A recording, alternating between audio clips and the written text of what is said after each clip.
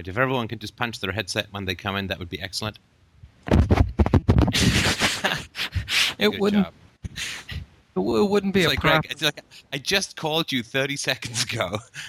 And it's like, I'll call you right back. Wait, I have to get off and sit on my headset, squidgy around a little bit, and then we can talk. That actually wasn't me. I don't know who that was. That was me. Oh, sorry. It's much funnier if it was Greg, so I'm going to edit that part out. Oh. Yeah, well, it wouldn't be a proper FDR call without a little bit of... Right, exactly. Right. Unless the cult meets inside a washing machine, it just nobody would recognize the conversation. Right. Right. So, yeah. Yeah, so this therapy session,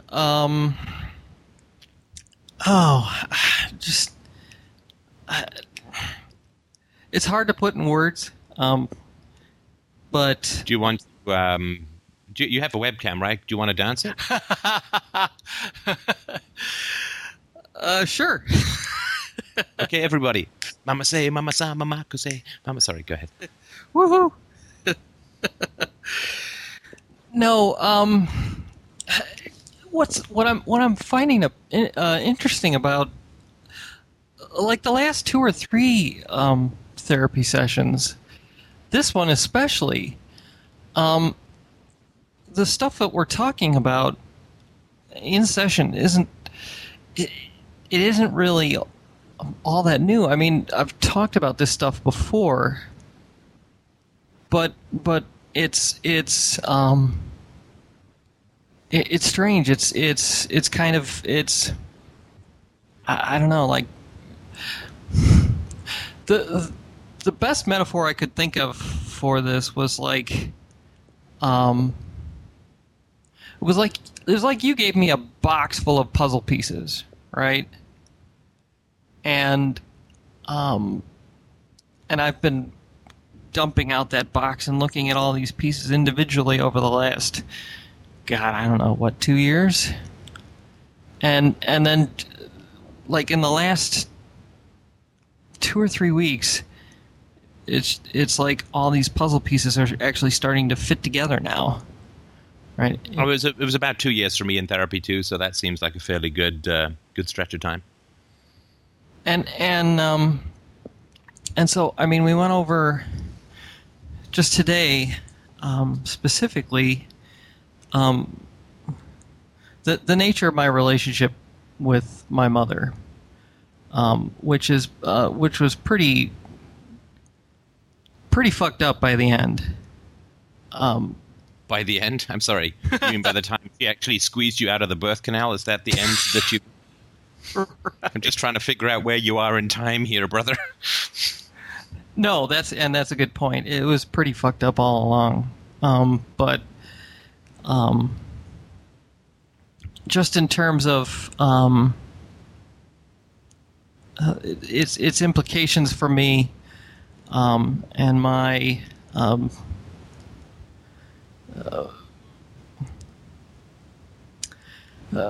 my romantic desires, my sexual desires, my social skills, and all of that, and it really, I mean, it's stuff we've touched on before in bits and pieces, but for some reason today it just kind of stuck, and I think it was because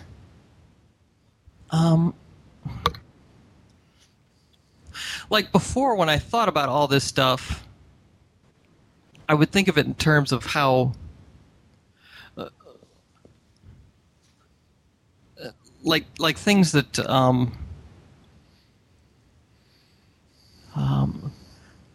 like natural desires and normal human behaviors and things like that. I would think about those things and think about how, and I would think of them in terms of how bad or awkward or weird or strange they were, right? And after talking to my therapist today, it just suddenly occurred to me, you know, like, it's not weird, it's not bad, it's actually good, right? I mean, because we're kind of we're not programmed, but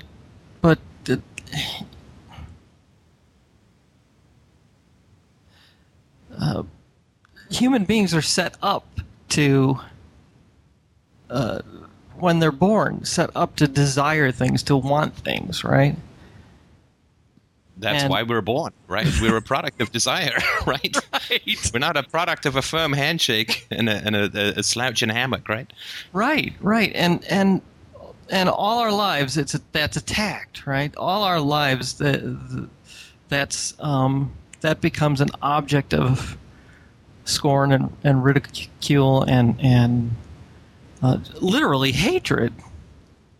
Well, not all of it, right? I mean, if you desire to serve your country, nobody's going to complain in the government, right?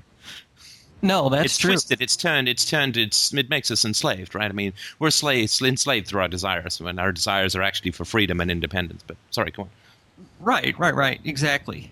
Yeah. And so, I mean, it just kind of clicked in my head that everything that I was taught was ugly is actually beautiful. Right. I mean, of which sex and love and romance and all these things is the core, right? Yeah, for me it is. Yeah, most definitely. And that's been, I think too, that kind of like I remember last summer when I was bopping around in Europe, sort of. I'd sort of made it a personal mission to find something beautiful to look at, right? Like, you know, art or architecture or something like that, right? And none of it really kind of clicked with me because, you know, it's either religiously oriented or it's you know, politically oriented, or it's Well, and you can't carry it with you, right? The beauty that you possess within, you can carry with you. You leave the Louvre, and it's like, well, that was great. Do I take a postcard? Right, but you can't carry it with you, right? Right, it's all external. There's nothing internal, right? You can't, and I was thinking about that today too. After the session, you can't change what's inside of you by working on what's outside of you, right? Yeah, there's no external solution to the problem of insecurity in particular, right? So. Right. And just after that session, I remember just stepping outside and just feeling like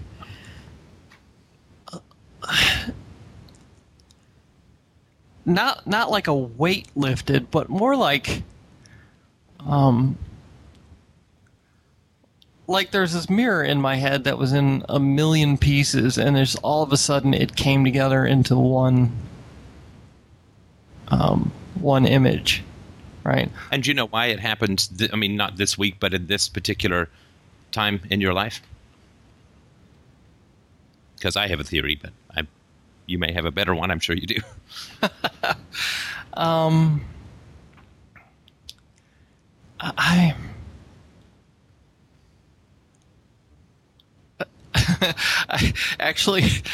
I've been too giddy to think up theories for it yet. But well, perhaps we shouldn't get you going then. I've been so happy without coming up with theories. Well, no, it's not really a theory. I think it's just an observation, which is that the reason that this is happening is that you're acting, right? Now, that's an interesting idea. Well, it's happening because you're going out and putting yourself out there romantically, or taking tangible steps, measurable steps, right? That's why I always annoyingly urge people into action, right? Talk to your parents, talk to your lover, open up these discussions, talk to people, take action in your life. Philosophy is not about the head, primarily it is about action. And because when you do take action, it's what actually liberates you. The thinking does not. The Hamlet does not, right? Oh, definitely not. I've done enough of that. Yeah, so when you take action and you act in opposition to how you were programmed, you wake your heart up, right? You wake your mind up in a totally different way than thinking about stuff. Oh yeah, yeah, and that's definitely true because, I mean, all of this stuff, all of it, every single thing I've talked about in the last 2 or 3 therapy sessions, all of it, you and I have covered in the last 2 years.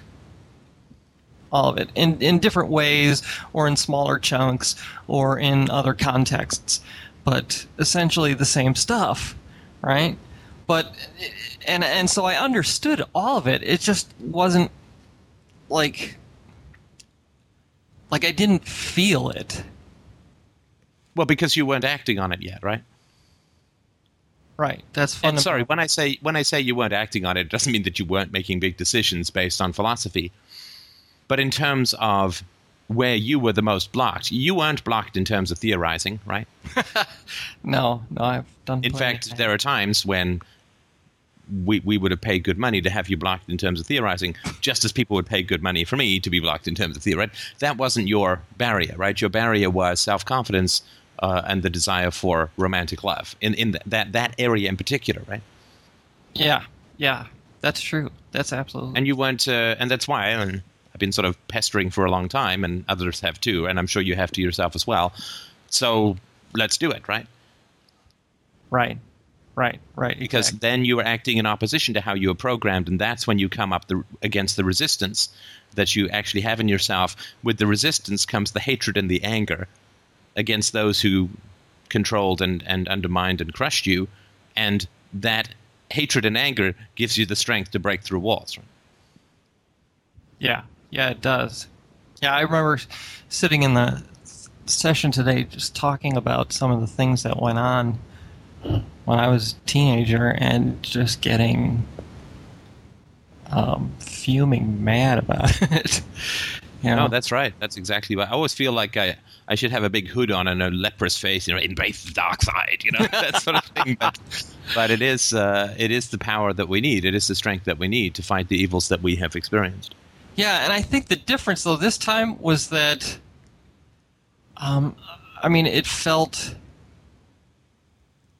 it didn't feel bad to be angry,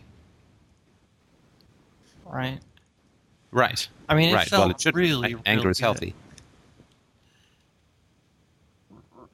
Right. It didn't come along with a whole bunch of guilt. Is what I meant. That's good, because guilt with anger should only come if we've been unjustly angry, or if we're being unjustly angry, which we're not. Right. I definitely agree with that.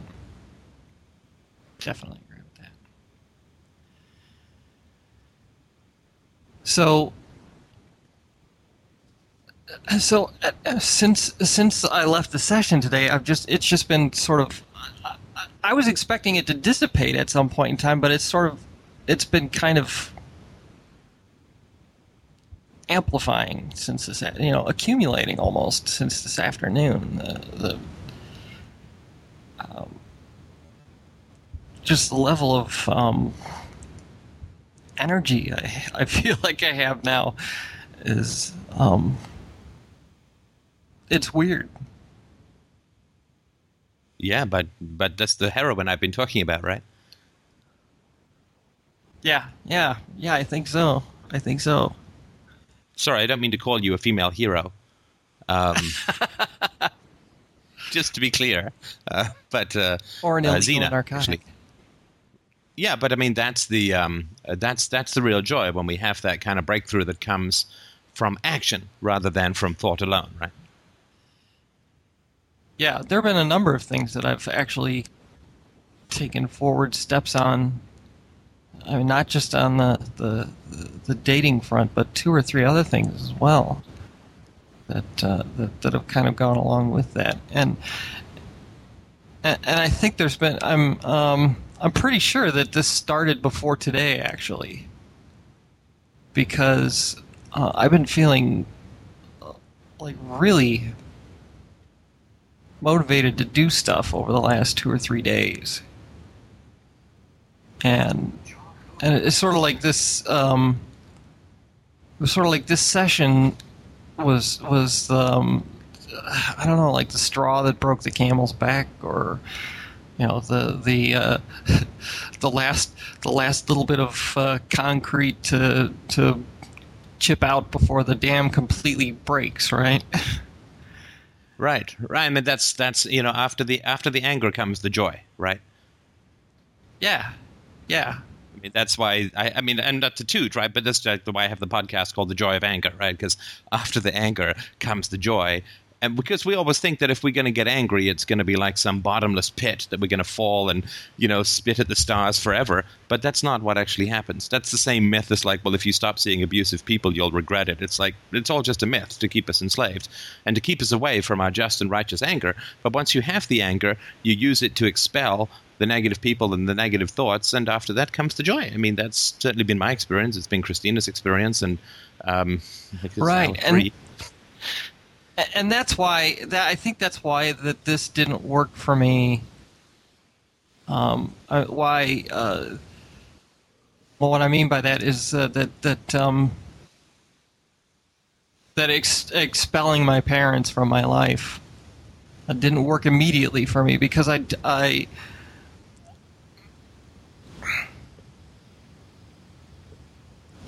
well, it's an odd situation, because I'm pretty sure that. I couldn't have gotten to this state if I was still around them, but I couldn't. Do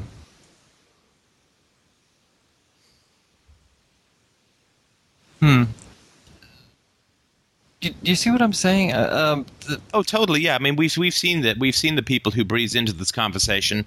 They really dislike their parents. And then they say, that's it, I'm cutting them out of my life, and they don't make any particular progress, right? Right. But it is reclaiming. I mean, just getting rid of the parents doesn't solve the problem, because right. It's like you said before. You need to undo the effects of being parented that way, and you don't deal with that by getting rid of your parents, right? Right.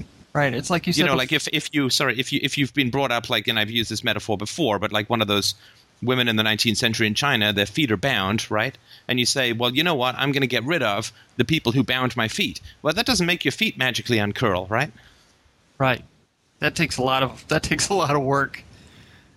Yeah, well, that takes walking around and crying in pain, right? and it takes someone stretching out your feet and saying, okay, this is going to be painful, but this is the necessary change, right? Right, physiotherapy, all right. Yeah. Right. I'm sorry, you were saying earlier.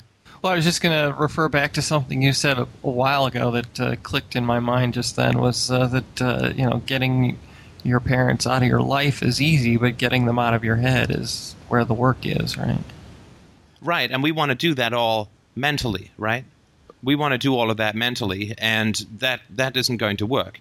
What we need to do is act in opposition. And we can prepare ourselves for that, but we need to act in opposition to the commandments we were given, right? So my commandments were things like, you have no needs. You are here for the convenience of other people, right? Right. And so it's fine for me to sit there and do my affirmations in the mirror and stuff like that, and to learn about the past and to undo some of that and feel the pain and so on. But at some point, I have to start acting as if I have needs. I have to start expressing my needs to people. I have to see if they're interested and empathetic in them. I need to negotiate. Like, I need to actually take action to make this stuff work. Yeah. And if I don't, then it's... I'm writing a great novel on the surface of a lake. It just is not going to lead anywhere, right?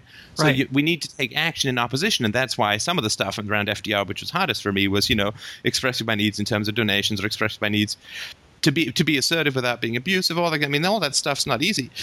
But if you don't act in opposition to how you were raised, you still remain forever. You get rid of the prison guard, but you don't get out of the prison, if that makes sense. Right, and that was certainly happening for me. some months back, right? I was just trying to think my way through all this stuff and not do anything about it. And that's exactly what was happening, is that I understood all these ideas, but I still felt like I did the year before.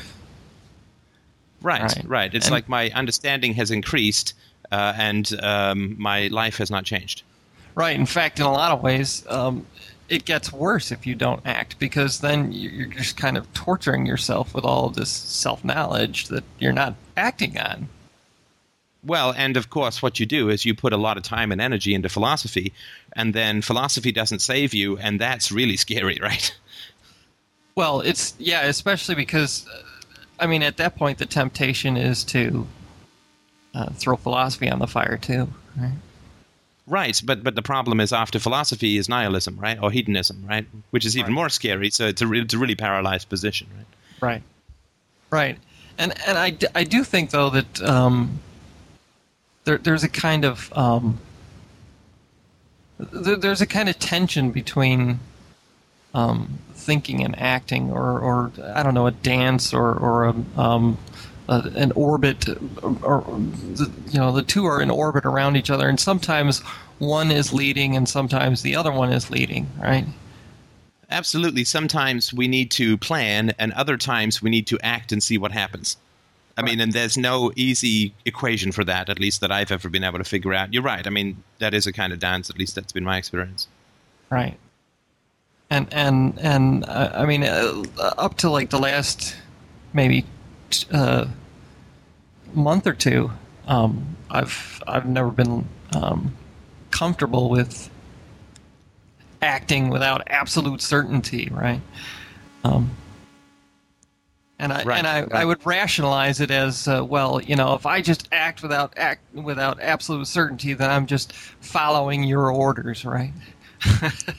Yeah, or following some sort of whim, or, acting irresponsibly and so on. Because, of course, we all grew up with parents, or a lot of us grew up with parents, that acted without an excess of prior consideration, we might say.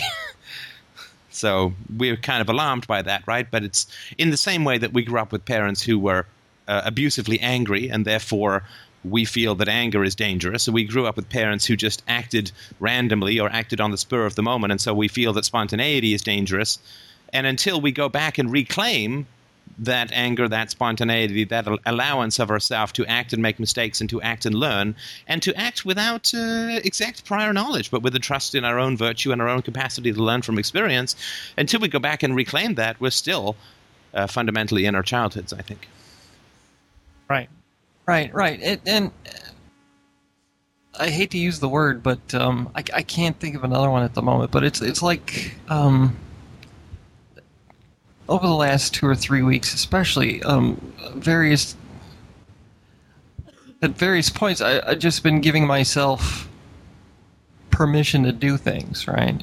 Permission to feel certain ways, permission to think certain things, and permission to act on certain impulses, and once you do that, then you don't need the permission anymore, right?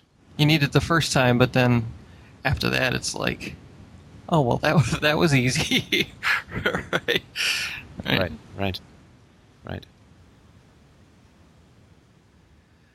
And I mean, that's part of the Miko system idea as well, which is that we don't have all the answers, like it or not, right? Right. Consciously, right? Consciously, we don't have. I was watching a house where he's on a bus, and he's in an accident, and I won't get into the details if you see it, but his unconscious is giving him image after dream after message, and there's a total Miko system conversation that goes on, and once you into the concept, you can see that it's not particularly original. It's everywhere, right? And that is part of sometimes we think it through, and sometimes we have to trust ourselves that we're doing the right thing anyway, if that makes sense. Oh, yeah. Yeah, that's a good point. Thinking is fundamentally about the past, right? Instincts are about the future, because instincts are about the past projected into the future. Thinking is always empirically based, which is always based on that which has already occurred, right? And that's the limitation of thinking in relation to the future. And that's why thinking tends to get people stuck in this revolving door of yesterday equals today equals yesterday. But it is our instincts that get us through. And I've used the metaphor before, but empirically, a girl of 12 doesn't look down and say, hey, you know what I'm getting next is boobs and pubic hair, right? Because empirically, she's got no evidence of that in her own prior life, right? Right. But of course, the sort of biological instincts, for want of a better word, are preparing all of that, and soon will be doing all of these lush and goodly things to her body. But empirically, that doesn't make any sense, right? Until I was 16, I wouldn't say, hey, you know what's coming next is a whole lot of scalp, right? Because empirically, a full head of hair, right? Right. So this is just a part of whatever we work on empirically is almost always about the past, and is almost always a repetition or a fear of a repetition of past trauma in the future. But our instincts in the ecosystem and so on are much more trying to drag us to point us towards the future. So we're not driving a car only looking in the rearview mirror, which of course is completely dangerous, right? Right. Well, and the thinking for things like especially in my case, like the anxiety and the anger and the resentment and the bitterness and all of that. All the thinking did was help me understand the source. It didn't help me get past it, right? It was the acting that helped me get past it. If that makes any sense. It does to me. And what do other people think about this conversation, just in case anybody's still listening who's in on the call?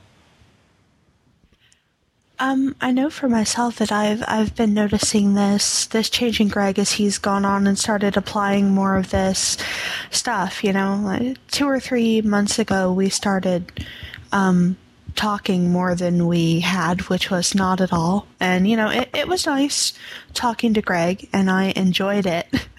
And now, like, the past 2 or 3 weeks, I've just noticed that whenever I talk to Greg, I start laughing. You know, I feel this joy to be around him sort of radiating out from, you know, the center as it was. And one of the things that you'd said that, you know, working with this stuff and, you know, getting bad people out of our lives, you know, ends up bringing good people into our life, but I hadn't quite figured out how that worked. And now I kind of figured out how that worked. It's like this sort of gravity well that, hey, get me some of Greg. So, Greg, are you going to send some over? Yes, please. Please do. Yes, I'm working on a distribution method right now. Perfect. It's like a virus, but better. Much better. Much better. I mean, I remember various plateaus that I kind of reached throughout this conversation. You know, when I came into this, you know, you have this whole like 1 to 10 scale of happiness that you talked about in one of your podcasts. I can't remember which one, but I think I've decided that it's logarithmic because when I came into the conversation, I always considered myself like maybe like a 4, right? And going from 4 to 5. I'm sorry, was that a +4? Sorry, go ahead. I guess I'm being a little too optimistic there. So we'll say a 3. No, that's just go on. But I remember going from like 3 to 4, and I'm like, okay, that's cool. You know, like when I first found this conversation, I'm like, this is great. This is awesome. Excellent, right? And then at some point in time, I went from like 4 to 5, and it was like, wow, that feels good, right? And then today, I just went from like 5 to 6, and it feels like I just jumped 3 numbers. Right. You know? Like I went from 5 to 8, but I've noticed this as well. that there's only that would mean there's only two numbers left, but that can't possibly be the case because, I mean, I just sort of started this whole thing, you know. Yeah, I wouldn't. There's a lot of things that I try to tell people not to put a ceiling on. Like, never put a ceiling on how smart you think you can be, and never put a ceiling on how creative you think you can be, and for heaven's sake, never put a ceiling on how loving and happy you can be. Well, I'm definitely seeing that now. Right. And once your heart is stretched this way, it can never return to its former shape. Now, this doesn't mean 24/7 euphoria. Hey, it'd be great if we could sell that, but that would be a little faulty. But it does mean that you can't go back to, right? You know, they say a mind once stretched by a new idea never regains its original shape, and that's very true. The same thing is true with the heart, though. Yeah, I think I agree. Definitely think I agree with that. Sorry, Nate, you were saying?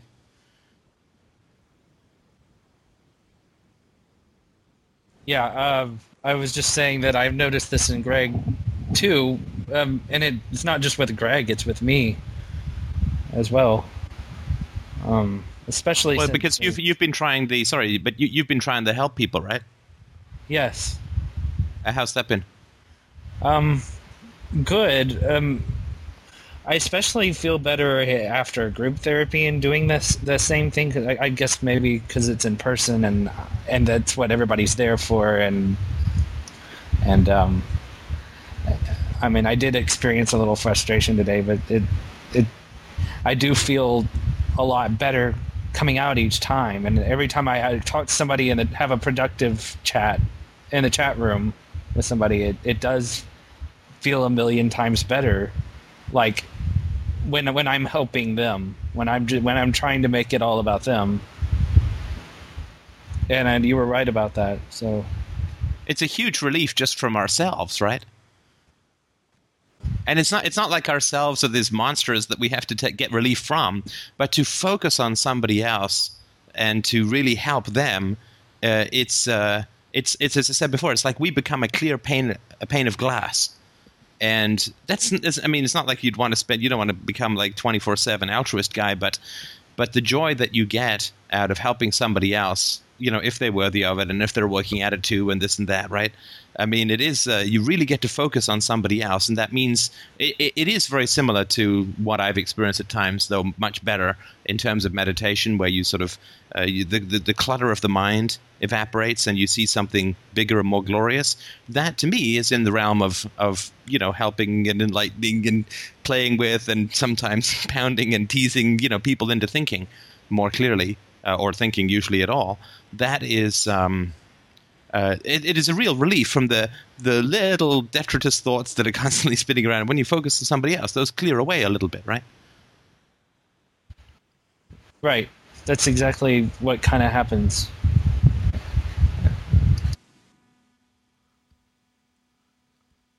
Well, I definitely, for myself, I find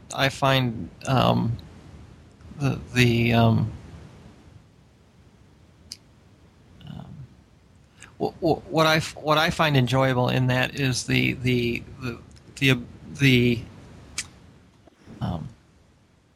ability to focus on a problem, right?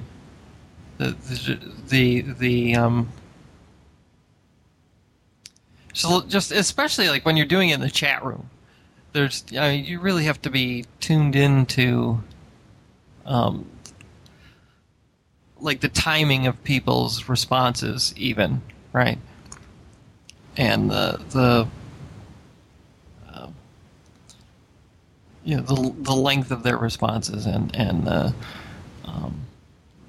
yeah, tone. and whether you want to approach them intellectually or psychologically or historically or from first principles, or whether you can use aspects of their argument or should bring other arguments to bear, you know, sniffing that path is really tough, right? Right. There's a huge rush in the for me at least, in the analytical aspects of that. And then when you can actually succeed at it and help somebody, and you can just out of the blue, they're like, you know, like a rocket ship of euphoria, jumping all over the chat room, thanking you and everything. I mean, that's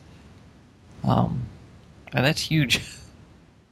It is, and you know that's not going to go away, right? I mean, it doesn't mean that they're going to do philosophy 24/7. No one can, but that doesn't go back out. That fire never goes back out. It might go down for a while, but it'll always be there. Right, exactly. Yeah, I noticed that now, and this happens not all the time, but most of the time, where it didn't happen at all before. That whenever I'm in the chat room sort of talking with people and it ends up being just one-on-one, that, I used to feel in conversations with people that I did have to analyze everything consciously, how should I go about this? Okay, where's the little through line here? And now it's just like, it's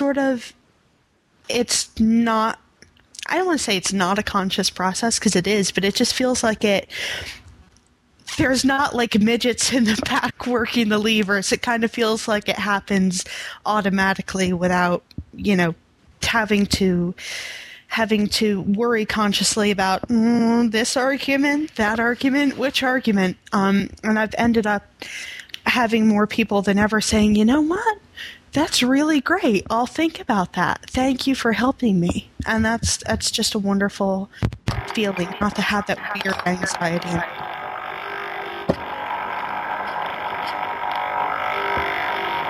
That's not my vibrator.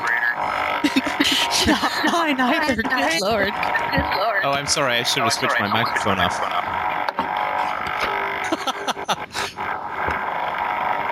Steph, I don't want to know. I can't see where that's coming from. It's work. Sorry, if you could just mute your mic if you're in. If you just mute your mic if you're not talking. There we go. Phew. Silence. It's wonderful. This process of trying to slither past someone's defenses is not something that you can. It's not something that you can consciously plan. At least I've never been able to. Right. And so it has to be a sort of weird, instinctual Luke Skywalker in a swamp, eyes rolling up in the head, X-Wing lifting up kind of process where you just, let go your conscious self and act on instinct, which is completely weird for a philosophy thing, but it just works. I've got this long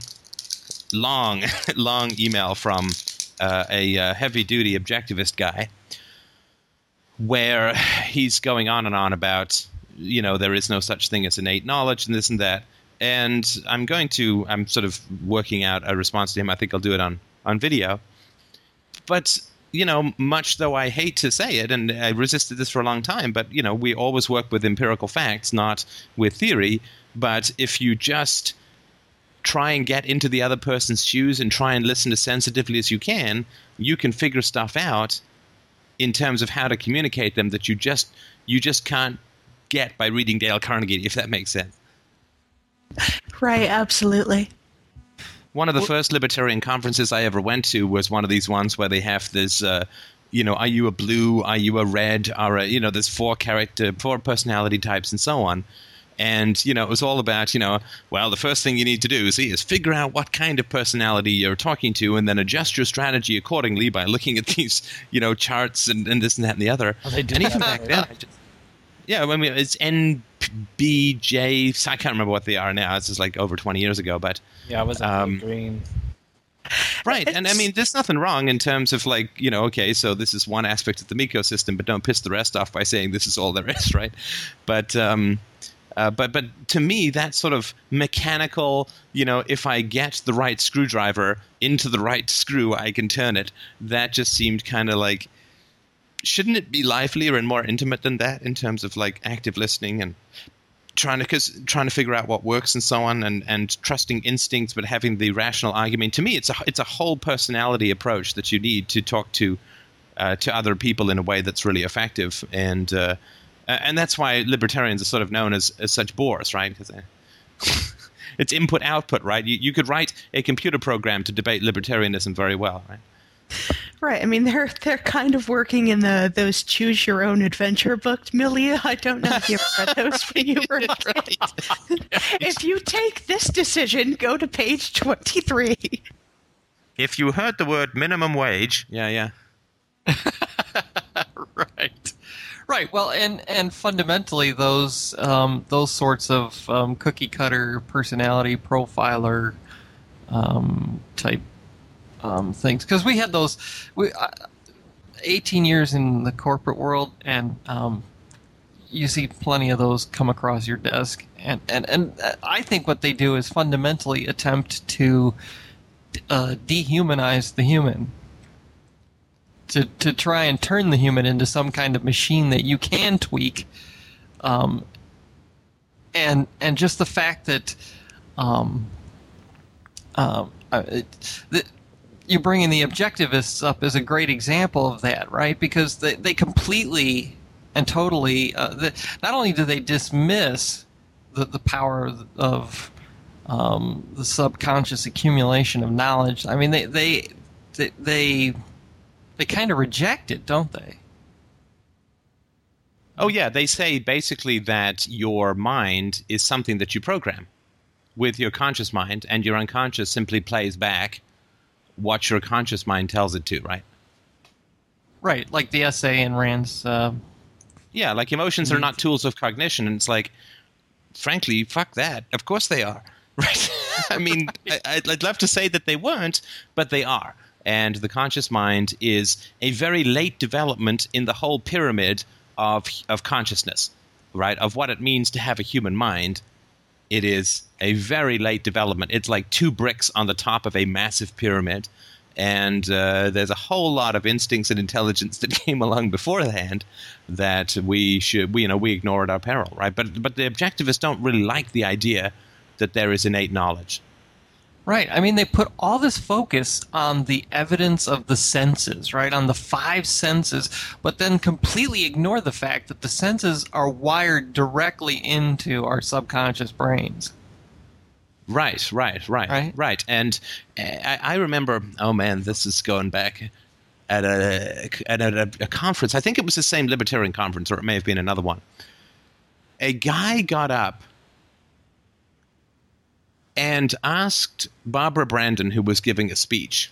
This is way back, but he asked Barbara Brandon if Ayn Rand had ever discussed a dream she'd had, or had ever brought up a dream that she'd had. And, Barbara Brandon, there's a 1,000-yard stare, and then there's a 1,000 light-year stare, and she would be sort of along that, right? And she was actually, obviously somewhat critical of objectivism at this point. Right. But it's just something that you couldn't imagine, right? But that's just what actually happens, right? I mean, if you do keep track of your thoughts, your dreams, your impulses, your emotions, and so on, you will find out that they're incredibly sensitive to your environment, and that the deepest part of our unconscious are that which is tuned to the most sensitive parts of our daily lives. If you accept that, then it provides a huge amount of insight into religion, right? Because they say, well, pray to God. Well, I get answers. It's like, well, yes, you do, because you're dropping question marks into the pyramid, right? And you'll get them back, right? So if you believe there's no such thing as innate or instinctive knowledge, then human society as a whole and the history of human thought, it just makes no sense whatsoever. And the prevalence of religion can't be explained. Sorry, go ahead. And there's absolutely nothing at all mystical about it, right? I mean, this is all empirical experience that we're actually. These are experiences we're having, right? This is all data that's coming to us, through our 5 senses, and then being interpreted by both the conscious and the subconscious mind, and replayed in dreams and replayed in other ways, in imagination and whatnot. And to ignore that or to dismiss it is to literally be unscientific about the human experience.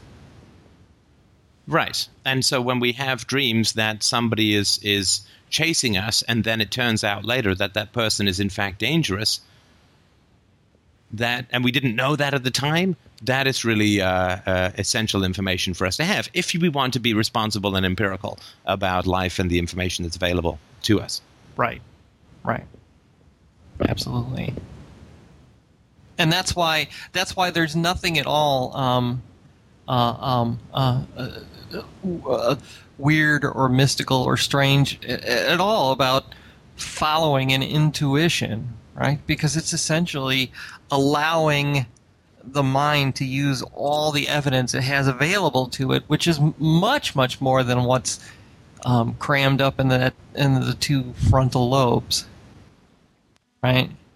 Right. Because the frontal the frontal lobes are manipulatable in a way that the rest of the brain is not, right? Because people can get you to say there's such a thing as God, but they can't fake your brain to actually show you a God that you can talk to and touch and taste or whatever, right? Right. And so that part of our brain that philosophers say is our biggest guide to the truth is that part of our brain which is specifically targeted by propagandists who can't reach further down, who can't get into the pyramid. Right. The surface tip of the whole pyramid. Yeah, the fear, the social conformity, the just wanting to get along, all that kind of stuff. All of that can be directly manipulated by propagandists, by parents, by teachers, by governments, by priests, and so on. But they can't get below that level, right? They can't get further down. Right. No priest can preach so well, if you're sane, where you actually see Jesus, peel himself off the cross and do the Macarena down the middle of the church. Right. Well, and that's that's the genius of it, right? Because what that priest is doing is convincing you to manipulate yourself. Well, not convincing when you're a kid, right? It's bullying and fear and that, right? But there's no convincing, because that would be more of an argument than propaganda. But it is something that we save ourselves from propaganda. At least I did, through more elemental aspects of the personality than the conscious mind, which was really great at analyzing problems at an abstract level, but it stayed away from the spine and the balls. No disrespect to the testicularly challenged in the conversation. It's the same thing for women, but it doesn't get to the spine and the balls that you really need to put philosophy into action. That's deeper than the conscious mind. That commitment that takes a lot of different tools than I understand the arguments, right? Yeah, and I can say unequivocally now that it's dramatically changed the way I feel about myself, about this conversation, about just about everything that I've done over the last 2 years. The act of acting,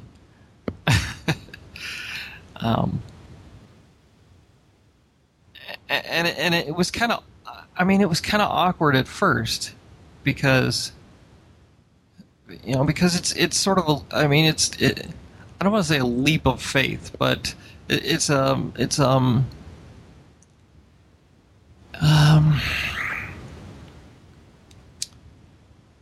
there's definitely an element of you just have to trust that that what you're doing is like you say, right? What you're doing is right. Right. Well, I'm completely thrilled that you had this epiphany in therapy. I think that's perfectly wonderful, and it is amazing just how quick a boost it can be, right, and how long it can stay. Yeah, I thought for sure by now it would be like faded. Right. I thought, wow, this is amazing. There's no way this is going to last. What's in the air in that office, right? Right. But it's definitely sticking, and even more than sticking, it's kind of like accumulating. It was much more euphoric when I left the office, but now it's more how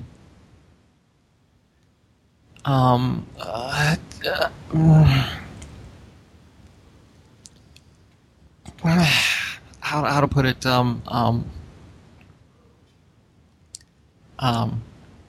it feels a lot more like confidence than just giddiness, if that makes any sense. Well, sure, but that's what happens when we act on our values, right? And I'm not saying that you haven't acted in your values, but in this particular area of difficulty for you, right? That's what happens when we act on our values, is we break out of the past. We break out of the prison of fear. Yeah, and no, I think that's a fair criticism that I've been kind of avoiding acting on those values, for sure. Well, in this area, yeah, absolutely. I mean, it's been a double plus and good topic for you, right? And for other people around, right? Right. It's definitely been a kind of a black hole of bitterness for a long time for me, for sure. Well, and it may still be at times, for sure, but it was a topic that's like, it was a don't go there topic, right? Yeah, as you say, elephant in the room, right? Well, then, I mean, those of us who had talked about it with you before were, I'm sure, somewhat aware that, Mommy was guarding her precious little angel.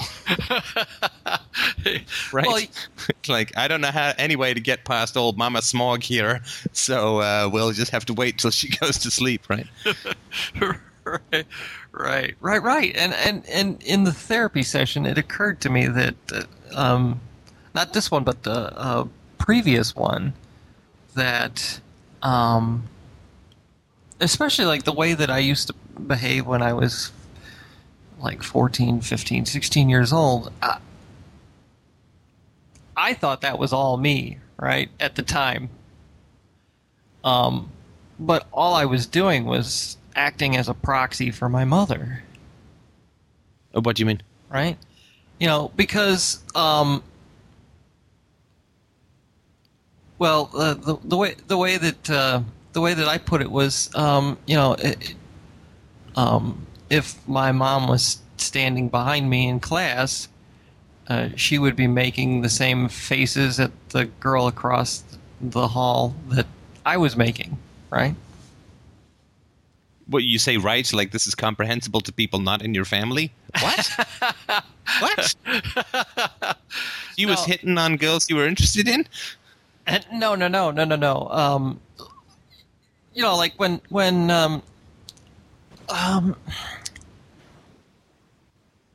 like when I would have when a girl would show interest in me, or I would have an interest in a girl, I would get really like angry and I mean just like really full of rage. Right, so it'd be like, hey, I like you, or something like that. No, I wouldn't even say anything. I would just kidding. I know. I would sneer and sometimes snarl at him, right? And Sure. And the thing is, if like I say, if my mother was standing behind me at the time, she'd be making the exact same faces, right? The ragey faces. Yeah. Right. Right. Like, go away, little girl. This one is mine. Right. Exactly. Right. Mommy's keeping this one. Right. That's exactly right. So I was basically just a proxy robot for my mother. Right, because, I mean, what confused me was you said my mother would be making the same expressions that I would be.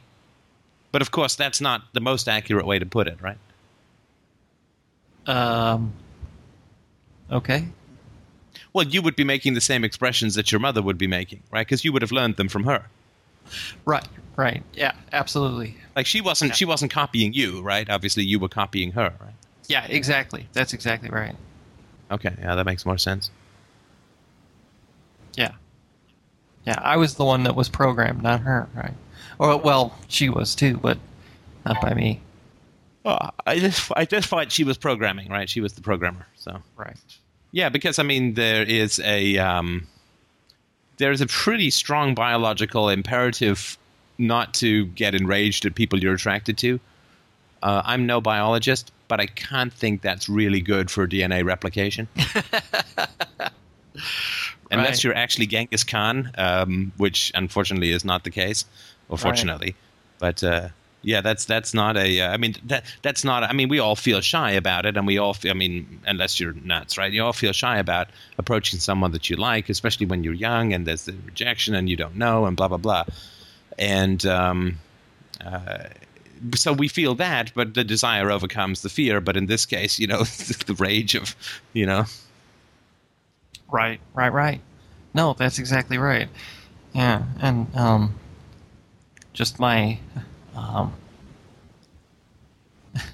my dad's answer to this whole problem was just absolutely precious. That's God calling you to the priesthood. You what? Right? Yeah. That's exactly right. Yeah, because I didn't date and I didn't like women, and yada yada yada. Well, that's God calling you to the priesthood. Well, you must have liked women if your mother had to program you to snarl at them, right? That would be No, the seriously. case, right? I mean, just logically, right? right, I mean, we don't have to tell a kid who doesn't like broccoli not to eat broccoli, right? right. But she didn't do that to any of my other brothers. She waited until they started dating, and then she went nuclear on them. But they did get that far, right? As far as dating, you mean? Yeah, I mean, they weren't snarled off right from the beginning, right? No, right. And what this means, and it's very likely, I mean, there are so many family mysteries that we go to our graves not ever knowing, and of course our goal is to not care after a while, but because it's all the past. But for sure, at some level, she reminded you of someone that caused her to pick you out from your brothers, right? She reminded me of someone. No, sorry, you reminded her of someone. Oh, yeah. That had to have been true. Yeah, I mean, it's not like, I mean, I know that my brother, I mean, was not at all subtle. It reminded my mother of my father to the point which she'd say pretty much 12 times a day, "You're just like your father. It's driving me mad." Right? It's like, I think that trip's already done. But but I reminded her of her father, and so I was the golden boy and this and that, right? Which, of course, was just another way of saying, I'm going to give your brother another excuse to beat up on you. But so for sure, she picked you. And we always, as kids, we think it's because of us, right? But she picked you because you reminded her of someone, and that was where the channels of her pathology went, right? But you just fitted into some, and probably not even that well, but better than the others. You just fitted into some slot in her pathology based on the impressions that she'd gotten when she was younger. And so, okay, you're 3% more like so-and-so than the other kids, so suddenly, bam, you're the one who's focused on for this role. That totally makes sense. Yeah, it's got nothing to do with us, right? Totally, man. I have a lot of the same physical characteristics of my grandfather on my mom's side, her dad. Ah. Now, was she like a special girl for her grandfather? That I'm not sure about. That whole family was so incredibly tight-lipped about their past and their history and their lineage. I knew my grandfather a little bit. He died when I was 4 or 5. I never knew my grandmother. And all the sisters were basically, by the time I was old enough to understand family affairs, all the sisters on that side of the family were not talking to each other. So, and my mom never talked about her past, ever. Not even Well, she didn't have to in a way, right? It was, I mean, so my guess would be, and again, these things are impossible to reconstruct, but if I had to sort of put some cashola on it, my guess would be something like this, that that your mother had a pathologically horrible kind of over-involvement with her father, right, which was probably inappropriate at 12 million different levels. And, sorry, go ahead. Well, just to embellish on that, I know that she... Excuse me, Greg. I don't need any help embellishing anything. Sorry, just kidding. There's one thing I don't need help with. It's embellishing. But sorry, go on. Well, I mean, my mom, she tried to commit suicide 3 times, so... Right. That Right, so in this and of is- itself tells you that, you know, her childhood must have been really, really fucked up. And she had a sister that killed herself when she was 15. Yeah, no, I remember you saying that. Yeah. So my guess would be, and again, this is all nonsense, just all ridiculous theorizing, but Right. my guess would be that your mother had some sort of claustrophobic, sexually screwed up relationship with her father, and then when you came along, you either had the physical or personality traits that reminded her of her own father, and if her own father had been sexually inappropriate with her, then your sexuality would have provoked incredible anxiety for your mother, right? Yeah. Yeah, that makes a hell of a lot of sense. Right, so then you have to be neutered because your grandfather was a bastard, right? Yep. Yep, that makes perfect sense. Yeah, And of course, he, it could, and it may not be. Sorry, it may not be specifically sexual. It might just be a real claustrophobic emotional relationship. In which case, she never wanted to share her special relationship with Daddy with anyone, right? Because that was his pathology, and so she never wanted to share her special relationship with little Greggy with anyone, right? I mean, it's this is the way that this stuff photocopies, right? right, and the older I get, the worse it gets. Well, if it's true that there was sexual pathology, then for sure, the older you get, the worse it gets, and it's particularly going to come to a peak around puberty, right? Yeah, and I was thinking about that today too. That makes a hell of a lot of sense because a whole bunch of things happened right around my 14th birthday.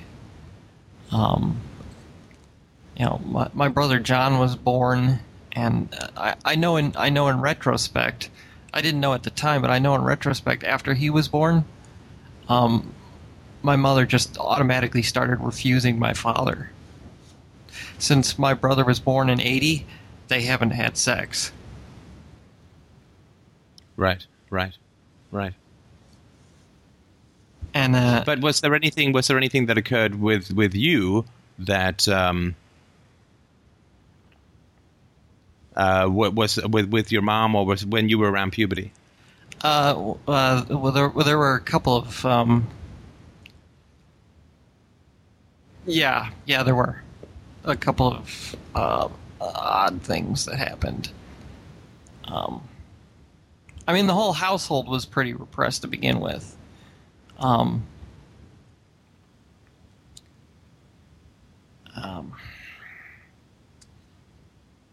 This is a little embarrassing to talk about, but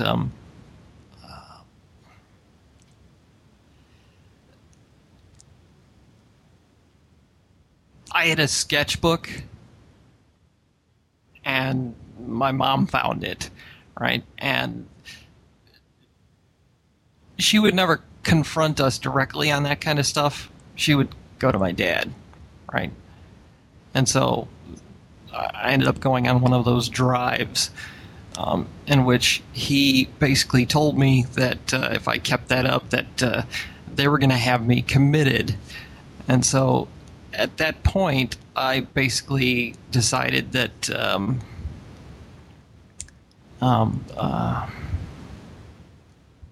I just decided I wasn't going to do it anymore.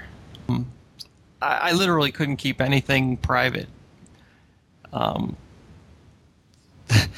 Every day I went to school, my room would get tossed. Which is not funny, right? No, I guess not. Yeah. You guess not? Okay, I'm happy to hear what part of that is funny when parents are invading you like your personal space and ripping it apart to look for illicit, shockingly sexual interest from a teenage boy, whatever next, right? Right. And then get threatened with,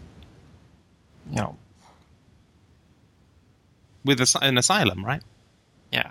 And this would, I mean, again, not to overly pound the theory, but this would be a minor prop-up to the theory that if your grandfather was sexually inappropriate with your mother when she was a child, that and if you reminded her of him, not because of any of your, obviously, pathologies, but just in terms of your appearance or your voice. I mean, these things, it's eerie sometimes when you see someone who's a kid. Until you've been around kids and parents, it's hard to see. But once you see that, it's like the way they stand, the way they mean it really plugs into people's personal histories, which is why a lot of parents go so nuts on their kids, right? But it would to me be entirely logical that if you sort of plugged into the dad part of your mom's brain, that your growing sexuality would be a direct and hysterical threat to her memories of inappropriate behavior when she was younger. Yeah, that makes sense. That makes perfect sense. That actually scared me when you... Oh. Eep. What happened? That actually scared me when you said that, Steph, because I've kind of experienced that in my own family. My grandmother would forget my name, and she would always start off with calling me the names of her two youngest daughters, and guess who my weird pathologies turned out like? So... it's an interesting thing that you'd propose that theory. And can you just give us a bit more details about that? Because that was almost as vague as Greg's sometimes. Oh, yay! Well, I'm on my way to achieving Gregdom. I think there's Greg. I think there's a battle for King of Switzerland. But anyway, we'll figure out the coup stuff. Oh, Well, I could be the King of Switzerland. I wouldn't mind. can't I at least be vague about that? No. Right. It's not a people coup. don't It's wanna a hear- goo. Right. You don't want to hear about my sticky page sketchbook, do you? Right. I'd this in imagine resin? that you Sorry, go probably had some of those things. Oh, good Lord. So, whenever Sorry, I did we've had a beg from the chat window to let's not go down here, please. It's like, can we just have one philosophical conversation that we don't have to edit out for absolutely filthy boy talk? Can we just have one? But sorry, go on. Oh, damn. Okay. So whenever I would do something that my grandmother considered beneath me or something that was not ladylike, she would always start off by yelling at the top of her voice, "Rebecca!" Well, no. So she'd snap her fingers, try to think of my actual name. Karen? The name of her youngest daughter, no. And she would end up lighting on my name, finally. And actually the aunt that I'm most like is Rebecca, the one for whom I wrote the fateful thesis, who's, a total horrid enabler bitch who has this pathological need to be needed and run everybody's lives and just frankly destroy them, destroy anything she touches. And then the next aunt's name that she called out, Karen, who's the one who turned into the the sort of fastidious, very staunch Catholic school English teacher woman who is so hidebound and horrible and exactly like my grandmother, and everything needing to be prim and proper, and we have to have a plan. We have to have a plan, damn it. And at my worst, I'm the worst kind of combination of those two individuals. I'm sorry, I just think I felt a little chill here as the self-esteem dipped a little bit. Could you just go back over that last bit again where you say you're the worst combination of these horrible individuals? No. I said at my worst. As in, when I don't check myself or when I ignore my feelings or when I don't think things over. Oh, okay. Like security guards and then... Okay, got it. Okay. Right, exactly. Yes, Doshin jousting is definitely Rebecca. Got it. Okay. So I don't know if that's just an anecdotal thing, or if my grandmother was calling me those two names because I reminded her of her two youngest children. But of course, I was my grandmother's golden girl, and so was Karen when she was growing up. So yeah. Well, no, I mean, a lot of parents live in this complete fog of history, right? They just don't they don't live in the present at all. I mean, my mother would break out into German at times, and it's like, Mom, I mean, I don't know what kind of Karl-Heinz catastrophe you're talking to, but we don't speak German, right? So they just live in this fog of history, and it's hard for us to get that as a kids because we don't have history when we're children, right? Right. And, at the time when I was a kid, I mean, I'd met these aunts twice in my life, so I didn't know what the hell she was talking about. Fortunately, by the time I was growing up, the chain and padlock had been removed from the refrigerator, and the Save the Whales posters and the things from the old regime had been cleared away. But, yeah, of course, I was still growing up in the house with my grandmother, so... Now, sorry to just interrupt you for a sec. You realize you're back to Chorley, Charlotte, right? Like telling, this was kind of like a cool adventure. No, it was not a cool adventure. No, I'm aware of that. I mean, I don't know if anybody else was hearing that, right? But was anybody else getting that, or was that just me? Absolutely. That was not just you. Okay, well, she doesn't want to hear it from me, so somebody else do it. Pretend you're a security guard. It's fun. Nice, I'll bend over. All of you can kick me in the seat of my pants. I'll go quietly. Sorry, Charlotte, are you actually chewing on your microphone? I'm not sure why it's so grindy, but... Oh, no, I'm not. I'm pacing around, but no, I'm standing stock still, so... Okay, or get a microphone where you can pace. But, okay, but Asher, did you want to say... Because, I mean... We were hearing like, oh, wasn't it funny about this and wasn't it funny about that? She didn't know my name, but then the lock was taken off the fridge. Haha. I mean, that was sort of what I was getting, but what were you getting? Yeah, I mean, it was like there were two different things going on. There was what she was actually saying, and there was the tone, and the tone was like she'd been on some kind of amazing world adventure type thing that was just a fantastic time. Or if it was dangerous, it was kind of like cool Jurassic Park dangerous, Yeah, like a movie type thing. Yeah, or like like in Harry Brown. Oh, sorry, Harry Potter. They have these Harry Brown school, totally different, not nearly as much fun. But in the Harry Potter stuff, they there's danger, but it's like exciting, if that makes sense. Yeah. Yeah, I've been trying to get angry at Mother lately, but because I didn't even like Mother when I was a kid, so I have less of a problem working with stuff that she did. But with my grandmother, it's very much different because, Mother was aggressive all the time. My grandmother was passive aggressive, and she pretended to be nicer to me than my mother ever did. And of course, it was just to hurt my mother and to hurt me because she wanted revenge of some sort on my mother. But it's harder for me to get angry at my grandmother or to realize the stuff that my grandmother did to me, or even, realize that my grandmother was the worst kind of horrid bitch, just because, I loved her to death when I was a kid. If anyone had asked me whom I preferred, whether it was my mother or my grandmother, I would have told you that I loved my grandmother and I didn't like mother too much. Charlotte, when you were a child, what did you call your mum? How did you address her?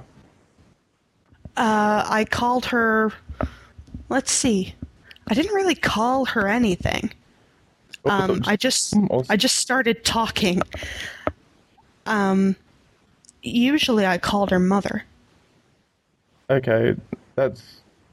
When you say mother, I get kind of a sense of disconnectedness, like it's almost a conceptual tag rather than something personal, if that makes sense.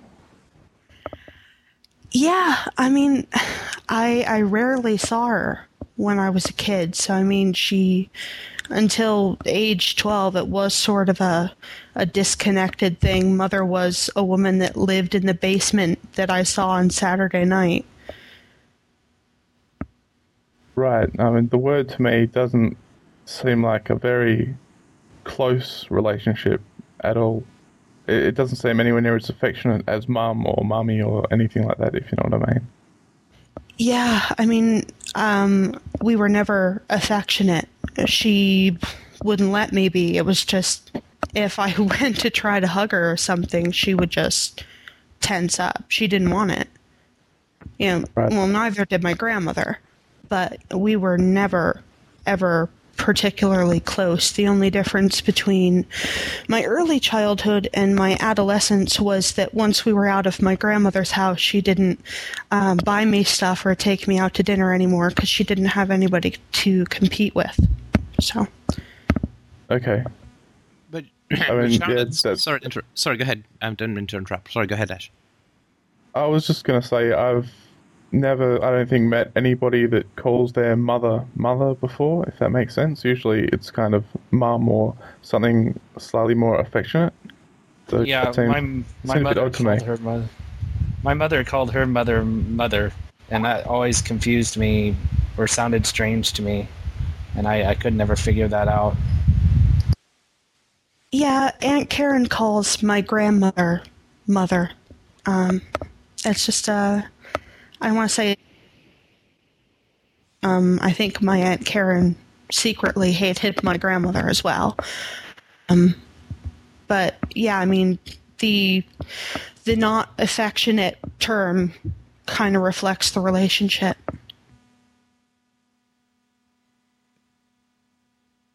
But but the thing is, Charlotte, you brought this stuff up as, we were finishing, or at least talking about Greg's severe pathological sexual dysfunction passing through the generations, right? Yeah. And you tell it like it's a story, and a kind of funny story, if that makes sense. And it's not criticism; I'm just pointing it out, right? Yeah, that's something that I've always done. I mean, when the family gathers around the Christmas table, they tell the most. It's something you've always done. Okay, so we don't need to change it because it's something you've always done. Well, it's definitely something. No, it's something you've always done. So we're good with that, right? Because we never try to change things that we've always done. Staff. I'm just kidding. I know what you mean. But it's sort of like it's a story that's not your experience, if that makes sense. Like you're talking about it as if it was someone else or something funny, or again, that's sort of the impression that I was getting when I was hearing it. Like an episode of Little Rascals or something.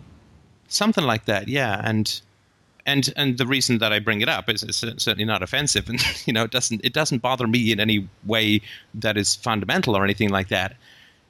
It's just that I think that that's a defense that you have that's not going to serve you as well as other ways of approaching it might.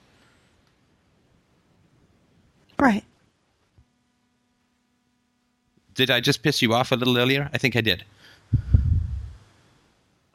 Yeah, when you were teasing me, I was feeling really, really frustrated. Yeah, no, I got that. So what happened? It's just like, the thought going through my mind was, yes, I know, I understood the first time. And obviously, I didn't. But see, I don't think you did understand the first time because, obviously, and this is not at all because you're a very, very intelligent woman. There's nothing to do with that. But you and I have talked about this how many times before, right? Right. And you've heard me talk about it with other people, right? Even on this last Sunday show with Kevin about the laugh, right? I wasn't there for that. And I just talked about it with Greg when he put the little laugh out about his parents coming in and pillaging his room, right? Right. Yeah, I'm not sure why I laughed at that. That didn't come up in therapy. Because it's scary, right? I mean, there's scary feelings and this and that. So we put a laugh on it. We feel drawn to talk about these things because they're traumatic, but we also feel drawn to diffuse them by laughing, right? Yeah, that's correct. And this will keep happening, right? Until we stop the habit of laughing at stuff that is horrible, right? Right. Can I work on one person at a time? One person? What do you mean? Like I said, I haven't dealt with the grandmother stuff yet. I'm in the middle of mother. Well, but if you're just pushing defenses from one person to the other, that's not as efficient as it could be, right? Like if you say, I'm not going to laugh at things that are difficult, I'm going to avoid that out, so to speak, then that's going to cover all the situations. It's going to be that much faster, right? Like if you just say, I'm going to reject that as a defense.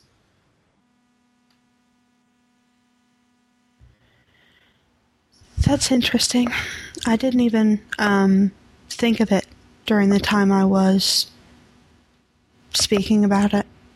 Okay, well, when you were talking about your childhood, how were you experiencing the telling of the story? I don't know. I mean, it was sort of a continuation of the feeling that I had, like all tonight. Like, hey, great, rolling along. I didn't really feel a change in mood until I got to the end, and I'm like, okay, padlock on the fridge thing. Yeah, well, we know what issues that brought up for me. Maybe not so funny. And you realize you're just doing it again, right? What do you mean? Maybe not so funny, right? Like you're taking a very ironic. Laugh.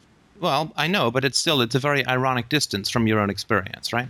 Which we all know. I mean, at least the people who've heard the story was completely wretched and beyond horrible, right? Yeah. And the ironic distance is a habit that you have, right? And we talked about this in terms of the little lamb and my dears and this and that, and we've talked about it in terms of the humor thing, right? Putting it as a funny story or taking an ironic distance from your own history, right? And to me, there's nothing fundamentally wrong with doing that if you want to do it, right? It's just that when you talk about horrible things in a way that is lighthearted or has an ironic distance, it puts other people in a very difficult position. That's all, right? I see what you mean. What do you mean? I'm sorry. What do you mean? What do you mean? What do you see? What is it that you see that I mean? Well, if you say that it puts people at in a bad spot, I mean, because either they can say, "Oh my God, that's horrible," in which case I've already kind of pre-denied both my feelings and theirs, or they can laugh about it, but it's not something that one should really laugh about. And if it happened to them, they hopefully wouldn't be laughing about. So there's no real tack for them to take. Right. And that's sort of a little bit what I felt when we were sort of getting into this, right? Okay, I'm sorry, Steph. No, it's there's no need to apologize. Honestly, genuinely, it's completely and totally fine, right? It's just that, for sure, you knew that I was going to call you on it, right? Sure. I mean, deep down, right? That's probably why I brought it up. Right, and that's what I mean by a difficult situation, because you just heard me call Greg on a totally minor example, right? Right. So I just said to Greg, well, that's really not funny and blah, blah, blah, right? And then you come in and describe things that are almost more horrible for longer as funny, right? Yeah, the interesting thing is my tension's gone away. Your attention? Yeah, I was feeling a little bit weird. Just, not weird, just a little, thread of tension through my neck weird from the time I came into this conversation until the time when you said, you're laughing. And then as we started talking about it, I'm feeling odd. No more tension. Is this what I needed to figure out? I'm not sure if it's that, but it's an odd sort of coincidence. Well, my guess would be something like this: that there was something about Greg's tale that was bringing up some tension or anxiety in you, and it may have upped a little bit when he laughed about something that was difficult. And what happened was this tension. You were taking an ironic distance from the upset feelings, right? And that was because that's dissociation, and that usually manifests itself as physical tension, or it can be hypersomnia, sleepiness, or whatever, right? But if you take an ironic distance from your own pain, it's going to make you tense and feel a little nervous and disoriented and so on. And so I think unconsciously you needed to kind of get a bit of a shock back into it, if that makes sense. It does make sense, but the tension started before even this call. So...